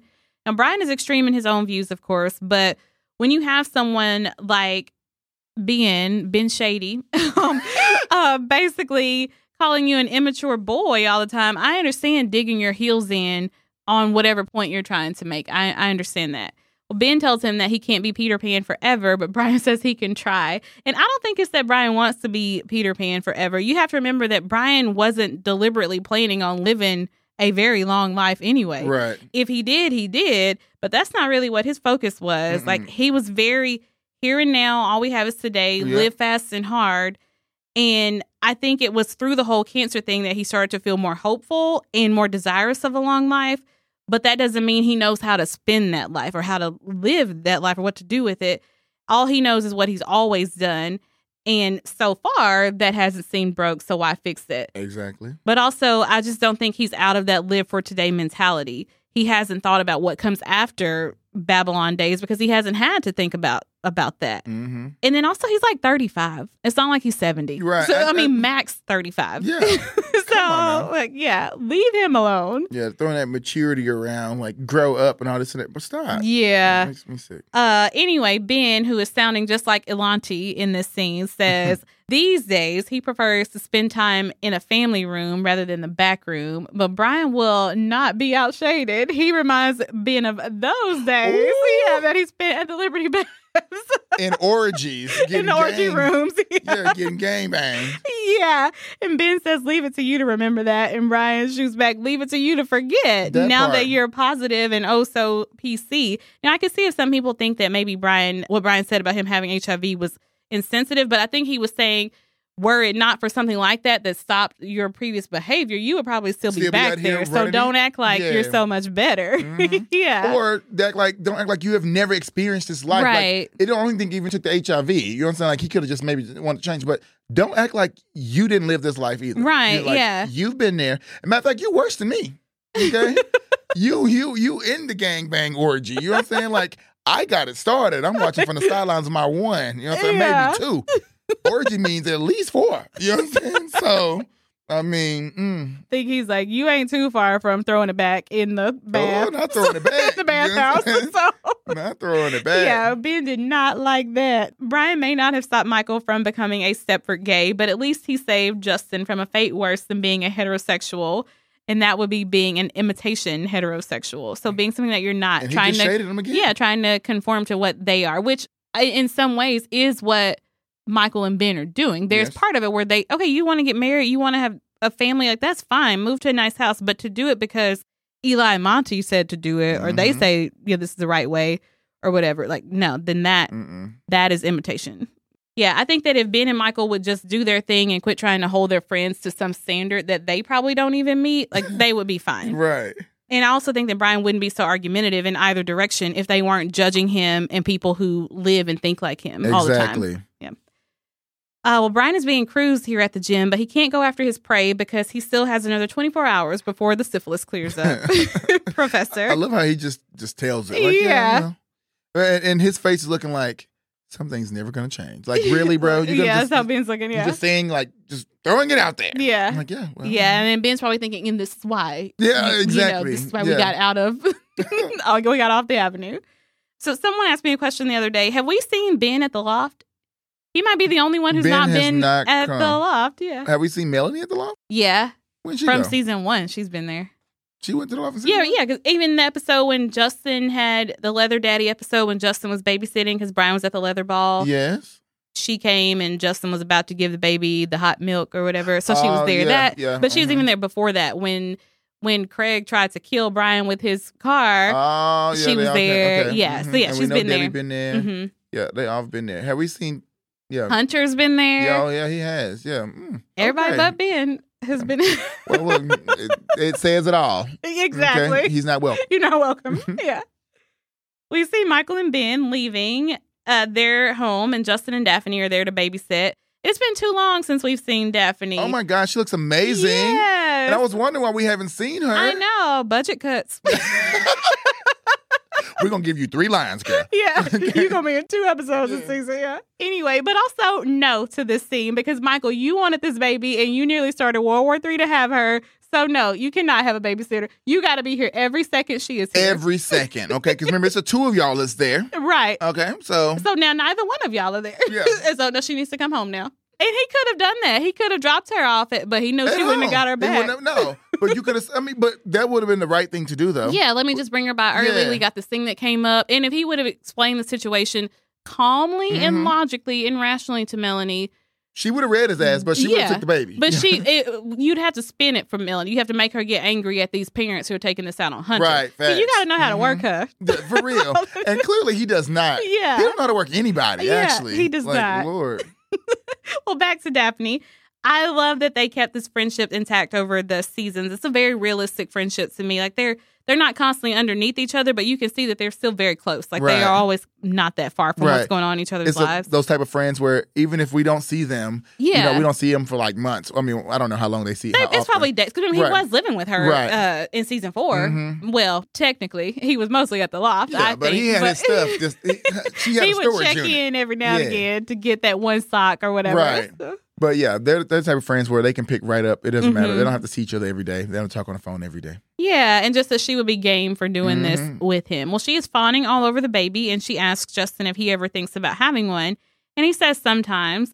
Then he reminds her of who he lives with, and he's never mentioned it, but Brian won't even get a puppy. So he's like, why would I even bring up the baby conversation? Plus, that's not something that would have worked in Justin's life up to this point anyway. If he was asking for the future, then yeah, that'd be a valid conversation. But for right now, that's nothing that would have fit into his life right now anyway. Besides, he says, now is not the right time to have a life-altering discussion with Brian, at least not until his syphilis clears up. I personally think that these two things are separate, and I think that because of the conversation they have later, I think he knows that Brian is working out his own issues with his life stuff, because he's seen Brian buying Babylon, trying to win Mikey back from the dark side. He's stockpiling all these things that Brian is doing and what he's saying, just the way that he's talking. And so Justin's like, he's clearly he's got something that he's got going on over there. So now's not the time for us to talk about life things. So I think that's one separate issue.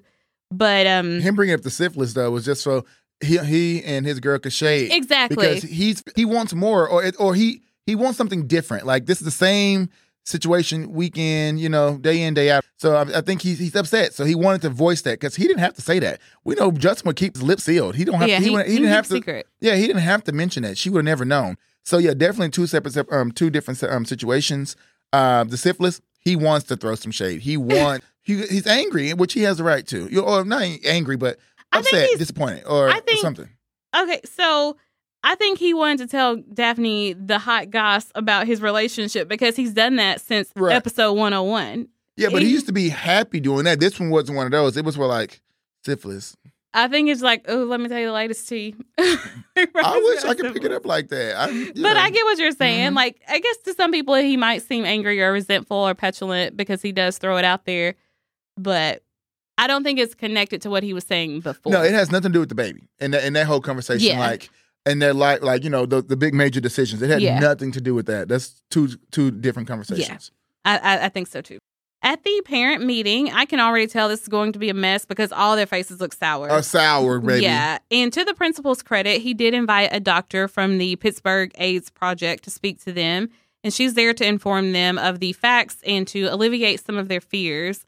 She says it's near impossible for anyone to have been infected by the incident in the pool. She's like, that's not how it would happen. Here's what would have to go down or whatever. Well, Callie's dumb daddy has something to say. He says that Hunter is a hustler, a male prostitute, and he says the parents don't want their kids around someone with Hunter's background. I'm thinking, you probably don't even know what your kids get up to. You didn't even know what Callie had going on until you read it in her diary. Girl. Yeah.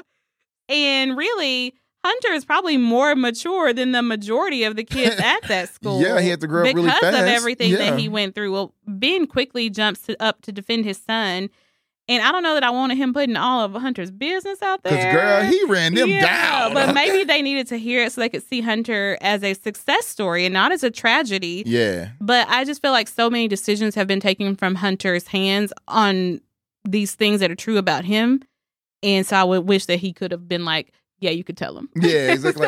Can I tell him? Instead of Ben just doing it. But I get that parental instinct to And- immediately defend your Yeah. child with everything you have. And I do respect that about Ben. That's why I love and respect Ben. From the moment that he met Hunter, he's always seen him like a son. You know, Mhm. like I feel like he's always been that big brother, a fatherly figure for him.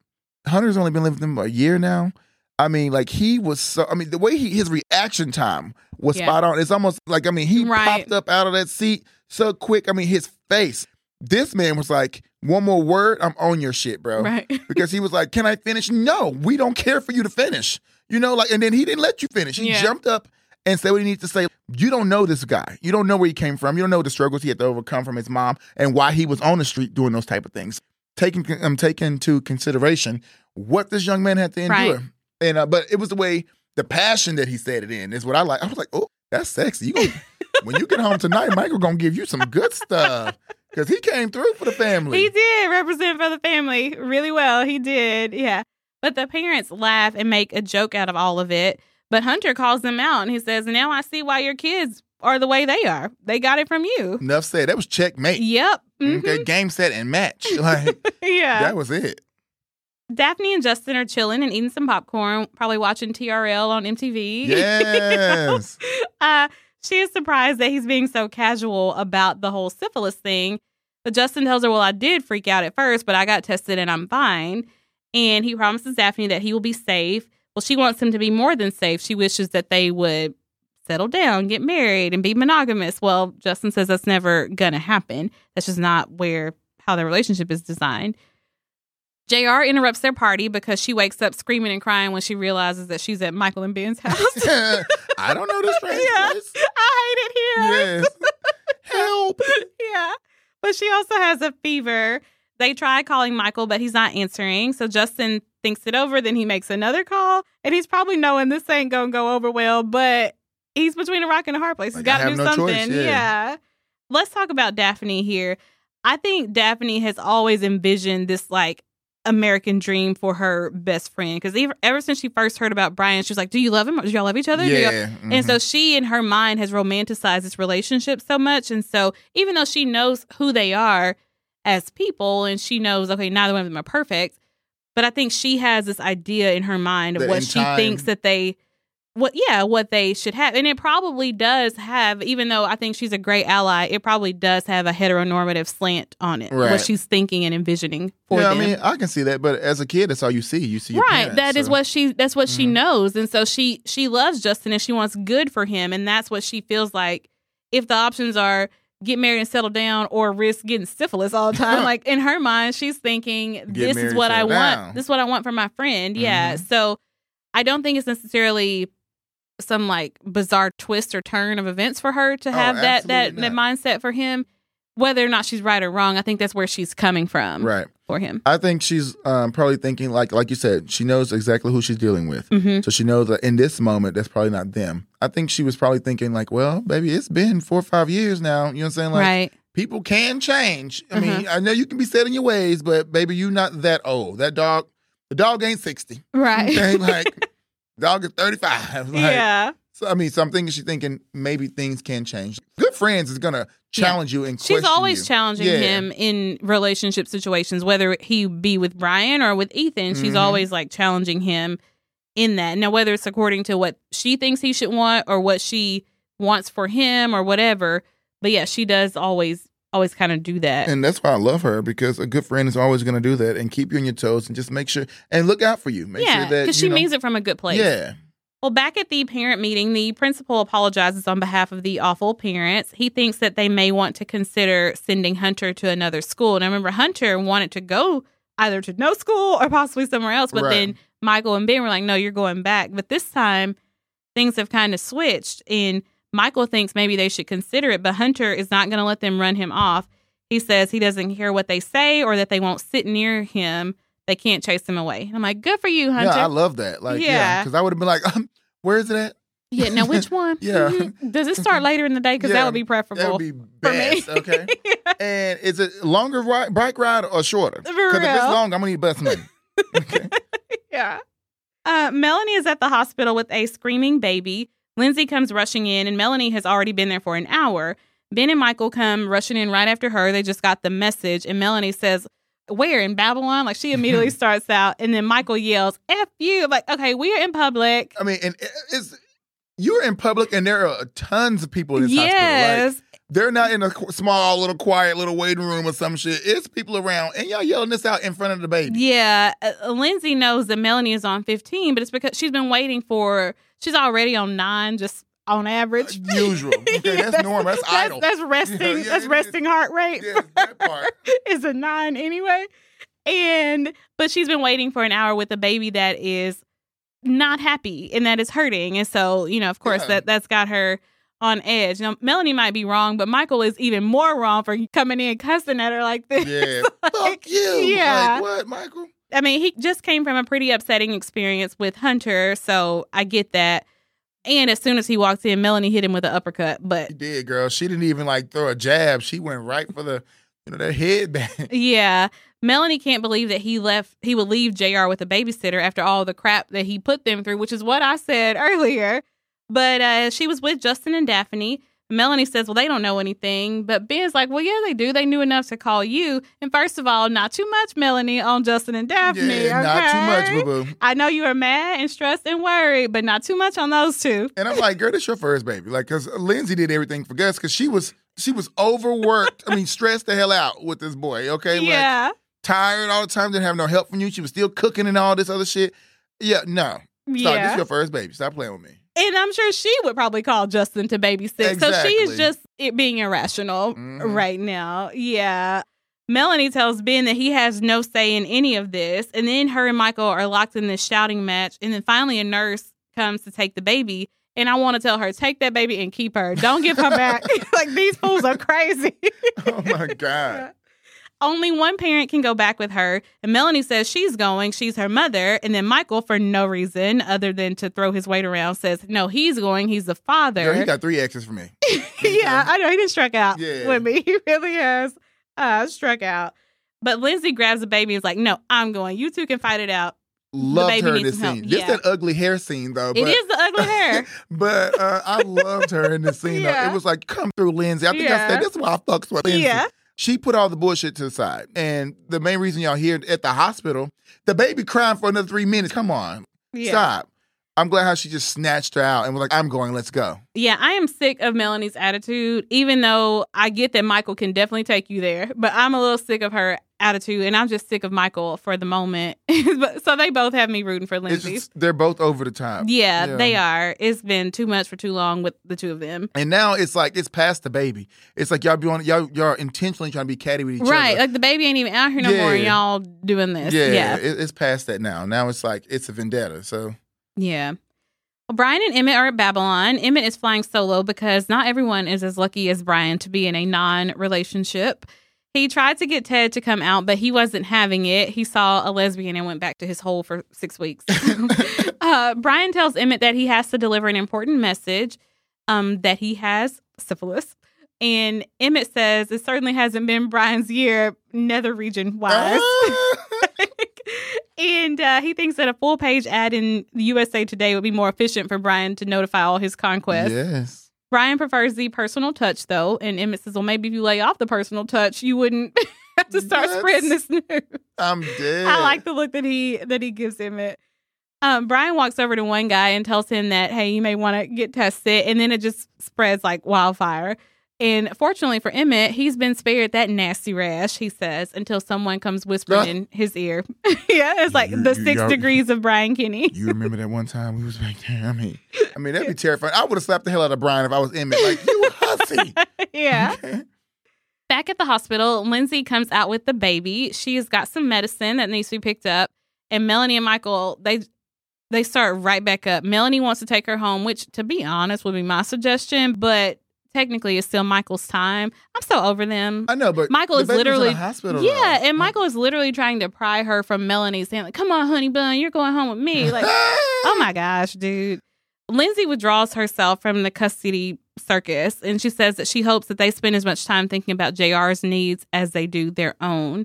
And I don't think she's abandoning the baby. She does love her. Clearly she does. That's why she was the one who took her when the nurse came, because the other two couldn't figure themselves out. But she's not going to be a part of this foolishness. Yep. Okay? She's not. Like, her main concern is the well-being of the child, and she's not here for this back-and-forth fighting shit. Yeah. She's not here for the tug-of-war of the baby. No. Like, because if it's a fight about the baby, I'll get in that, but that's Right. not what this fight is about. It's not. So I'm going to remove myself, okay? Yeah. Y'all have at it. Again, I loved her for that. Like, that was a real mother and grown woman thing to do. Yeah. I think this is like that story that was referenced earlier with the King Solomon. You know, in that story, there were the two women. They were both claiming to be the mother of this baby, and they're fighting, and the judge can't figure it out. The king can't figure it out. Then he says, okay, well, here's what we're going to do. We're going to cut the baby in half. Each one of you can have half. And then there you go. And then one mom is like, okay, cool. And the other is like, no. She can have the baby. Just do not harm the baby. Right. And I will remove myself. Just do not harm the baby. And then they're like, clearly this is the mom because she was going to sacrifice that for the sake of this child. Right. That's definitely who Lindsay is being in this situation. And we knew that she would be the mature one because she's wearing a turtleneck. And you already know the turtleneck in Queer as Folk. Yes, baby. They all turtleneck down, okay? Like, I mean, we have Jennifer in the Turtles. We have Justin in the Turtles. Yeah, you put that turtleneck on. It's mature. I'm letting you know now. Sophisticated. You are serving, okay? Yeah. Giving. We see Loretta is still on her campaign to woo Debbie. She made her some heart-shaped Jell-O. Like, Debbie, you got to do what needs to be done, girl. Baby girl, because you step your game up. Yeah, you got to go on and do it. Well, she sits her down and tells her that she's truly flattered and honored, but she's not gay. Well, Loretta didn't think she was gay at first either, but that's because she hadn't met the right person. She's persistent. Yes, I love that. Go ahead, girl.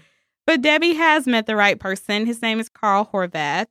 And then she tells Loretta that she doesn't really love her. She just thinks that she does because she's finally expressing herself as herself. But she needs to find someone who can love her back. And I think that's really, really good advice. It was the best advice. Debbie was vulnerable. She was honest. She was open with her. And she still treated her like a friend, didn't embarrass her. It was like, baby girl, you're living your best life, but it can't be with me. You think I'm the one for you, but you haven't even experienced anything. Hell, she was locked down for all these years with an abusive husband. Right. Like, you were able to just now experiment with a fucking kiss that got you kicked out of your house. Right. You know what I'm saying? Like, and a broken jaw. Yeah, and a broken jaw. Yeah. You haven't experienced anything. You think you love me because I was your savior. I was the one who took you under the wing, you know, and gave you that confidence. Well, helped you gain that confidence that you were needing. What Debbie said was wonderful. It was one of those true Debbie speeches that she gives, but it was on a nicer note. Yeah, on a nicer note, because, you know, Debbie... Loretta wouldn't have been able to handle a true Debbie. A true Debbie letdown. Yeah, no. Not at all. But she did it right. Emmett brings some queer guy magic to Ted's place. They are not showing us Ted's whole face, I noticed in this scene. We haven't really seen it this whole episode. Emmett has some products with him, but more than that, he has some truth. No matter what you look like, there will always be one person who is blinded by your dazzling beauty. And I love that he's still can say things like that. True. And it doesn't get awkward in their friendship, but he can still genuinely say things like that because to him. He genuinely means it. And also, it was the right thing to say in that moment. Teddy needed to hear those good words of encouragement. But if Brian would have said it, that it would have ended with your mom. Yeah, right. That's the one person, yeah. Yeah, I love their friendship. Hunter is back at school, and people are still staring, but he ain't caring. Callie is walking with him and tells him that her 2 lifelong liberal Democrat parents got put in their place by him and what he said. And she's glad Hunter decided to stay. He takes Callie's hand, and she quickly pulls it away when her boyfriend spots them. For one, she thinks he probably has the cooties. 2, that's her boyfriend. Yeah. And we already know that, she lost her. I don't know if she lost her virginity. Well, she did. Yeah, she lost her virginity to him. I'm pretty sure the boyfriend doesn't know all that, but he knew that they were together beforehand. And I mean, don't be holding my girlfriend's hand. It's an embarrassing thing too, and I think he's gonna feel that. You saying all this to me, but when our peers come around, for one, why you didn't tell me you had a man? That's my thing. Like, why you didn't tell me you had a man? Yeah, my thing. Why didn't you had time to tell me this? Just like, I want to be your friend again. I am dating somebody, but we can be friends. Why didn't you tell me? Mm-hmm. Okay, and then you literally you letting me hold your hand, and we're walking. I'm trying to make plans with you. Yeah, because nothing has changed for Hunter. Yeah. I mean, he was just upset with her because he thought that she told his secret and was spreading it around. But his feelings for her had not changed. Because she didn't leave. I mean, he didn't leave her. The parents made them separate. Right. And then she left because she couldn't get out of her mind what happened. What he had done. Yeah. Mm-hmm. So, I mean, like, again, it goes back to, I don't like this girl. I was about to use the F word, but I've been cussing a lot this episode. I'm not going to do it. I don't like this girl because, I mean, you had time to tell me what's up. Then I just feel like now you're trying to set me up for the kill. Yeah, just rub me wrong. I don't mess with her. Yeah. She is not cool. One good friend makes all the difference. Well, I thought she was being a good friend, but now I don't know. I don't know, Callie. I don't know yet. Well, Ben and Michael are at Woody's, and they've been doing Woody's a lot lately for 2 men who prefer the family room. Mm. Well, Melanie called to let them know that JR is fine, and it's probably they just needed a night. And I'm like, oh, you can understand needing a night out just to, clear your mind after having a rough day? That really? part. You can still understand that? Anyway, Michael finally realized and admitted that he was thinking about himself this whole time. Thank God. It wasn't about JR. It was about what he wanted. Like, he finally heard us. Like, we've been screaming it to him for 5 episodes, and the people in our comments have been screaming it to him. Yes. He finally heard all of us. Yeah, let's give ourselves a round of applause because we got him. We got him. It's all going to be okay now.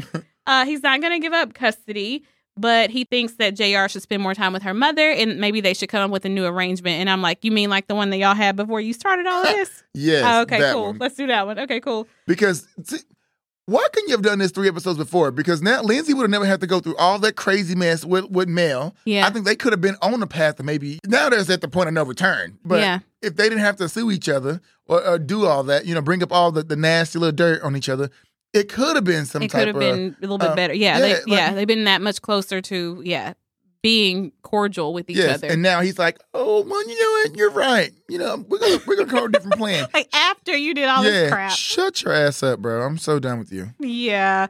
But Ben tells him that is a very wise, very loving decision. Brian shows up during their makeout session saying, since when do married people have fun? And they tell him that he ought to try it out sometime. He might enjoy it. Emmett finally got Ted to come out of the house. He tells Brian, Ben, and Michael to praise Ted when they see him and tell him he looks fabulous when he comes in. Brian is practicing, and I'm like, oh, he's going to blow it. He's going to be the one to blow it. Ted does eventually come in, and everybody does right. Even Brian does, after a little bit of a prod from Emmett. But they don't really notice much of a change with him. And Brian says, well, I never really looked at him enough to notice. So, he is the worst best friend to have.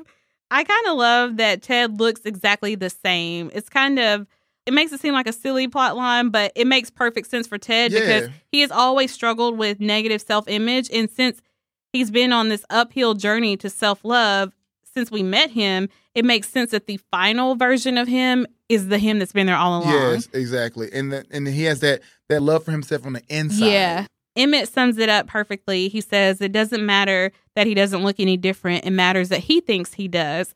If Ted can look in the mirror and see a new man, a man with confidence, and a man he likes, that's all that matters. Absolutely. Yep, that's the truth of it. Well, we see Debbie. She has a surprise for Carl. She has on her sexy necklace. And is that like a negligee with that? Yes. What you call what she has on? That's a negligee. I don't know why she would think he'd be ringing the doorbell, but maybe maybe he works like weird shifts or whatever. Right. And so she had the deadbolt lock. Yeah, but she and then I guess when she gets downstairs, she realizes it wasn't locked at all because she just pulls the door right open. But anyway, she gets a surprise because it's not Carl. It is Loretta. Loretta tells her that she's going to be leaving Pittsburgh. She tells her that she gets fixated on things that she likes. And if she stays, she'll keep on loving Debbie and it won't do either of them much good. Debbie wants her to stay as a friend because she's come to care about her. And I think she likes she wants Loretta to grow and spread her wings, but it's like, not over here. Yeah, not over here. Like, fly that way. Yeah, fly over there.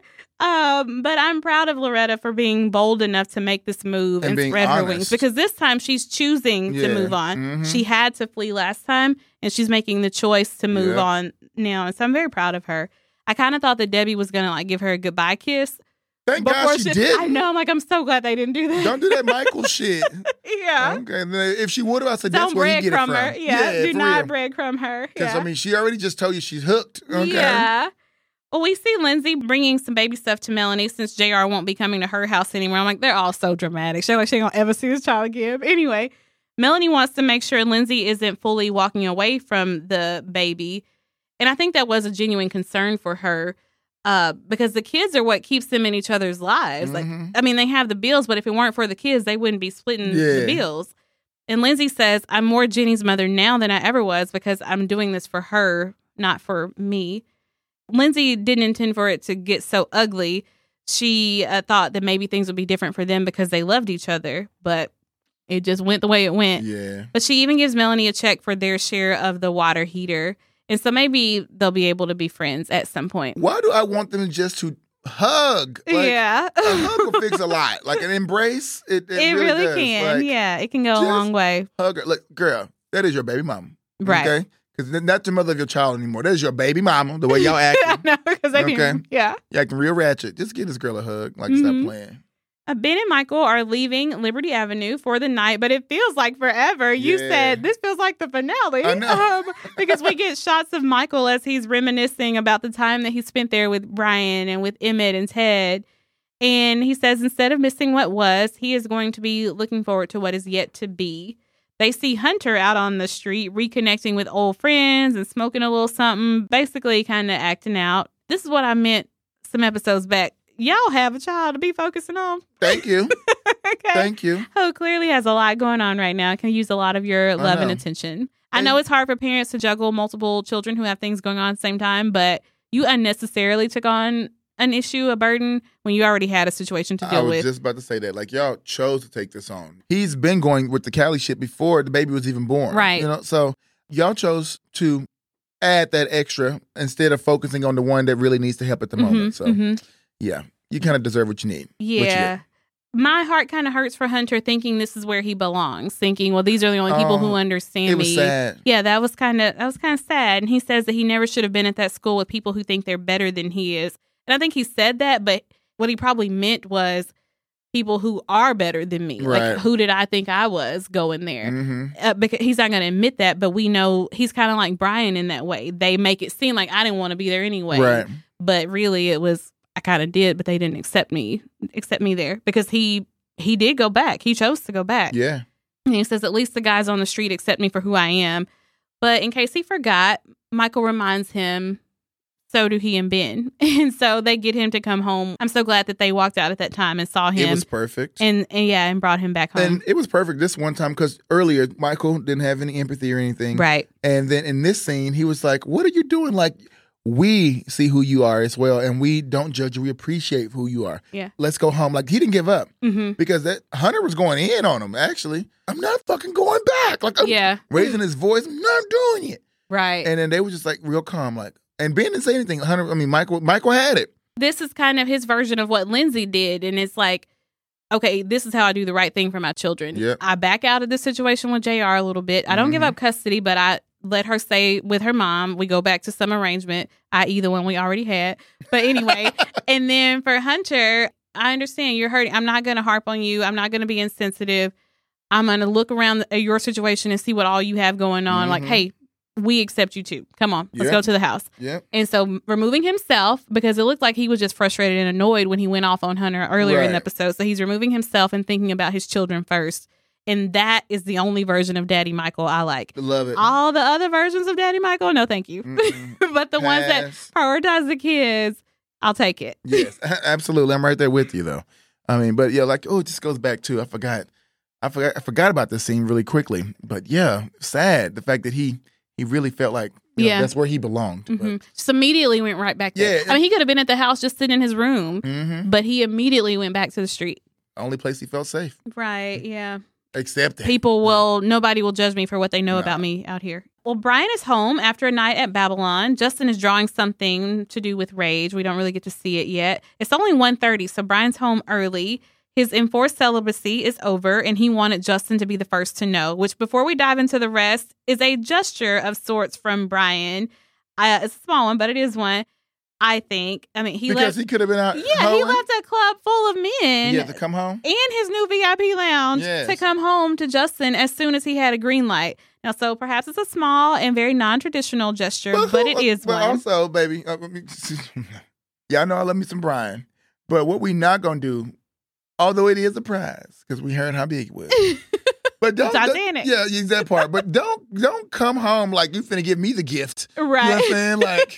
Like, oh yeah, baby, you know what I'm saying? Like, I got something for you. Yeah. I didn't ask for that shit. Yeah. Like, I mean, he coming home like, yeah, I'm finna give you some of this good old. Yeah. No. Okay, we're gonna get into this scene because we gotta wrap up soon. But a conversation that Ken and I had in the car on the way here was about what's going on with Brian and Justin. Yeah. And what we kind of talked about was, we get that Brian has a point to prove. We talked about how different developers and different people or different whatever are trying to gentrify and homogenize Liberty Avenue and just how that mindset is seeping in and taking over. And so Brian is standing his ground with a lot of that stuff and digging his heels in. And so I get the point that he's trying to prove and what he's trying to stand for and symbolize. And I'm okay with that. But what is happening is when you get focused on that, you got to think about what message is that sending to my partner when I'm very much like, be on your own, do what you want to do, don't do commitment, marriage is awful, partnership's terrible, kind of thing. And you got a partner at the house. Like, you got to think about. Like, taking into account their feelings. Yeah, and there are times when Justin will be able to be like, he's just making a political statement. He's not making a personal statement necessarily. But then Justin's not feeling. But this ain't one of those times. Justin ain't in the best spot right now. No, he's coming off the fact of he wants or feels like a little something more is needed, Yeah, he's like, what am I doing in my life? Yeah, exactly. Like, he's at a time in his life where he's growing. Like, I mean, the growth is happening. We've always talked about Justin from day one, the growth, the maturity. Well, he is growing. He's having another growth spurt. Yeah, like, I mean, he is growing again.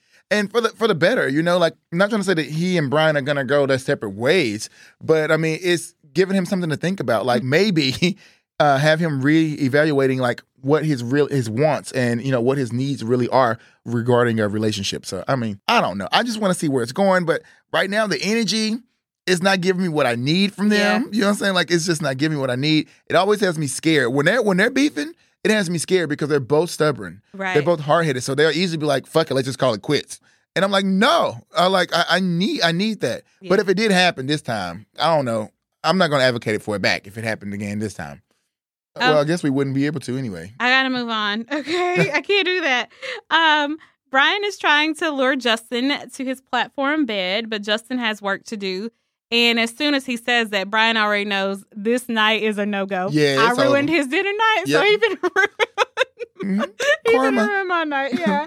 He tells Justin, okay, well, you can do it in the morning. And Justin's like, I'm doing it now. Justin is not won over by this little gesture that Brian threw out there.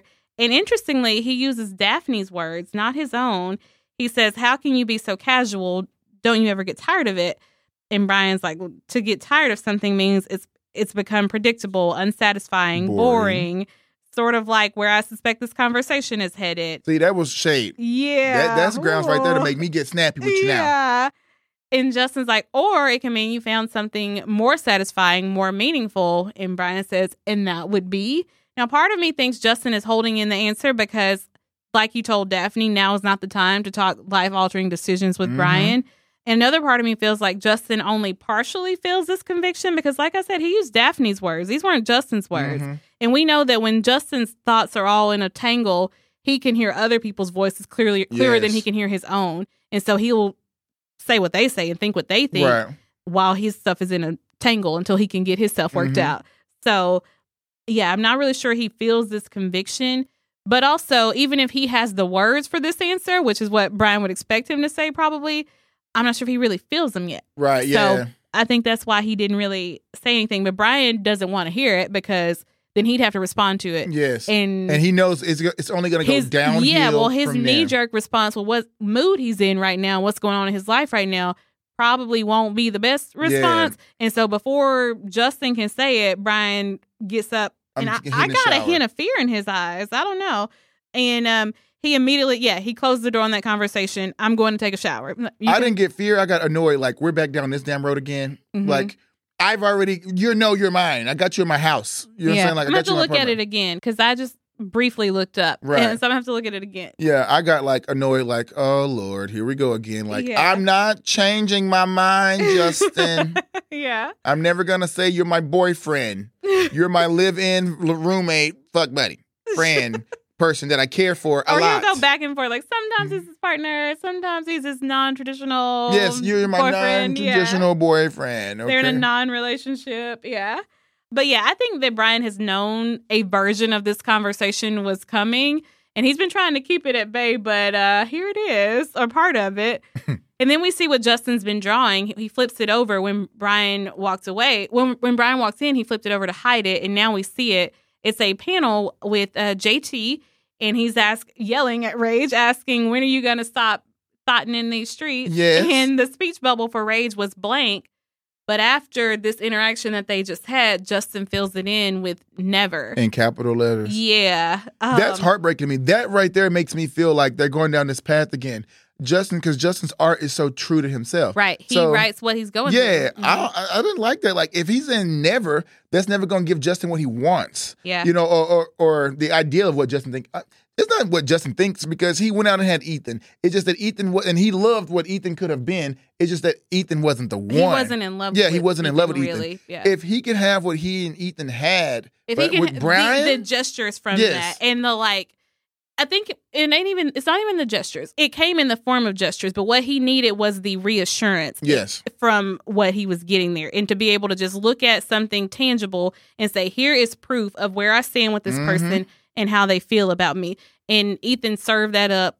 Yeah, he did. With no problem. He served all that up. Now, whether or not it had any meaning or depth or whatever, that's something that we can talk about and we can question. But he served up those gestures that would have symbolized, this is how I feel, this is where we stand. Like, here's a ring because I'm committed to this. Here is breakfast in bed because I feel this way about you.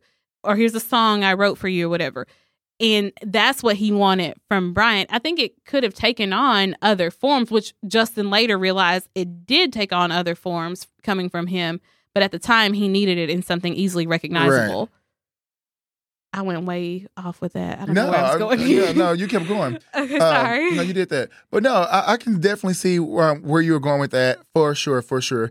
It just, I don't like it. I don't like it either. Yeah, I don't like it either, so I don't even want to deal with it. I know. Because Justin writes that in as though he's getting the answer to his question. Yeah. And it's like, okay, so what's the next page? Yeah, it seems fine. Yeah, I flip that bitch now. Yeah, I want to see. And he's drawn Rage with canker sores, like a syphilis all over. Like, that is so messed up. Yeah, I know. Now he is angry and he's frustrated and he's feeling things. And we know that he amplifies that in his art. Whatever he's feeling, he turns it up to 100 in his art. That's what he does. And but I don't want to do that. No, I don't. I don't want to do that with him. I was like, let's go ahead and close the book, baby. I'm not turning no page. Speaking of a book, I've got something to show you, and I wanted to get a live on mic reaction. Oh, Lord. Okay. So hold on 1 second. I'm closing my eyes. I feel like Emmett. Like, what is it, Teddy? Okay, Emmett, you can open your eyes and flip through the book. Oh, shut up! Oh my God! I want you to see it. Y'all, I just said I needed this book. Okay, it's The Joy of Gay Sex. Okay, she got me one. I got it for my baby gay. Shut up! I love you. Oh, girl, wait a minute. You know I like pictures. Girl, stop playing with me. Okay. It is a illustrated guide into. Oh, it's so good. Y'all, if y'all don't have you a copy of The Joy of Gay Sex, y'all need to go out there and copy our one right now. Yo, this book is going to be so dope. Brad going to love you. Brad is going to love, well, actually, I'm going to love you because. It's, I guess, some how-tos and some. Yes. A dictionary, glossary, I guess. Stop playing with me. Girl, yeah. List of entries. Page 1, anus. Also, page 1, barebacking. Baths, we have the bears, bisexuality, blowjob, body decoration. Oh, that's cute. Okay. Body fluids and disease. Okay. Let me go to the bottom. Oh. Girl, that last one, though, I'm not even going to say it out loud. You know what I'm saying? That last one, though, is for me. I like that. Okay, we got to wrap up. Yes. Oh, my God. Ishelle, thank you so much. Like, for real. Like, y'all, thank you. I freaking love you. Alrighty, guys. Well, now I'm embarrassed and shy and real giddy like little girl. But that does wrap up that episode, okay? I know there's a lot going on in that with all the drama from, our little 3-couple parent situation. And then we getting all this news from Brian and Justin. So let us know how you guys weigh in on these situations. What do you think about Brian and Justin's little situation right now? It's getting sticky. It is. It's getting sticky. I know for some people this was probably a slow episode, but I think that they were doing a lot of no, they were setting up the puzzle pieces right now. Yeah, they were. Yeah, because we know we've been building towards some things with a lot of different people and a lot of different arrangements, be it friendships or relationships. And so this was a very pivotal episode in that. Well, you know how they always do. It's always like they send you in one direction in the very beginning. I don't know why I don't always get it. I don't know why I can never see it coming. But they'll send you in one direction in the beginning. And then it's a switch that like just literally takes you the fuck out. Like your heart dead. Like, I mean, like for real. So this was that pawn been moved because we about to get ready to switch this whole table around right now. Like I know it. I can see it in your eye too. You're giving it up. I have an eyelash in my eye. Is that what it is? See, yeah. You're giving it up. Well, guys, weigh in on those situations. Like she said, a little slower episode, but it was a lot that you can receive from that. Let us know what you guys think. As always, we like to say keep it interactive. Hit us up. You know how to reach us, guys. Until next time, we are out of here. Bye. Bye.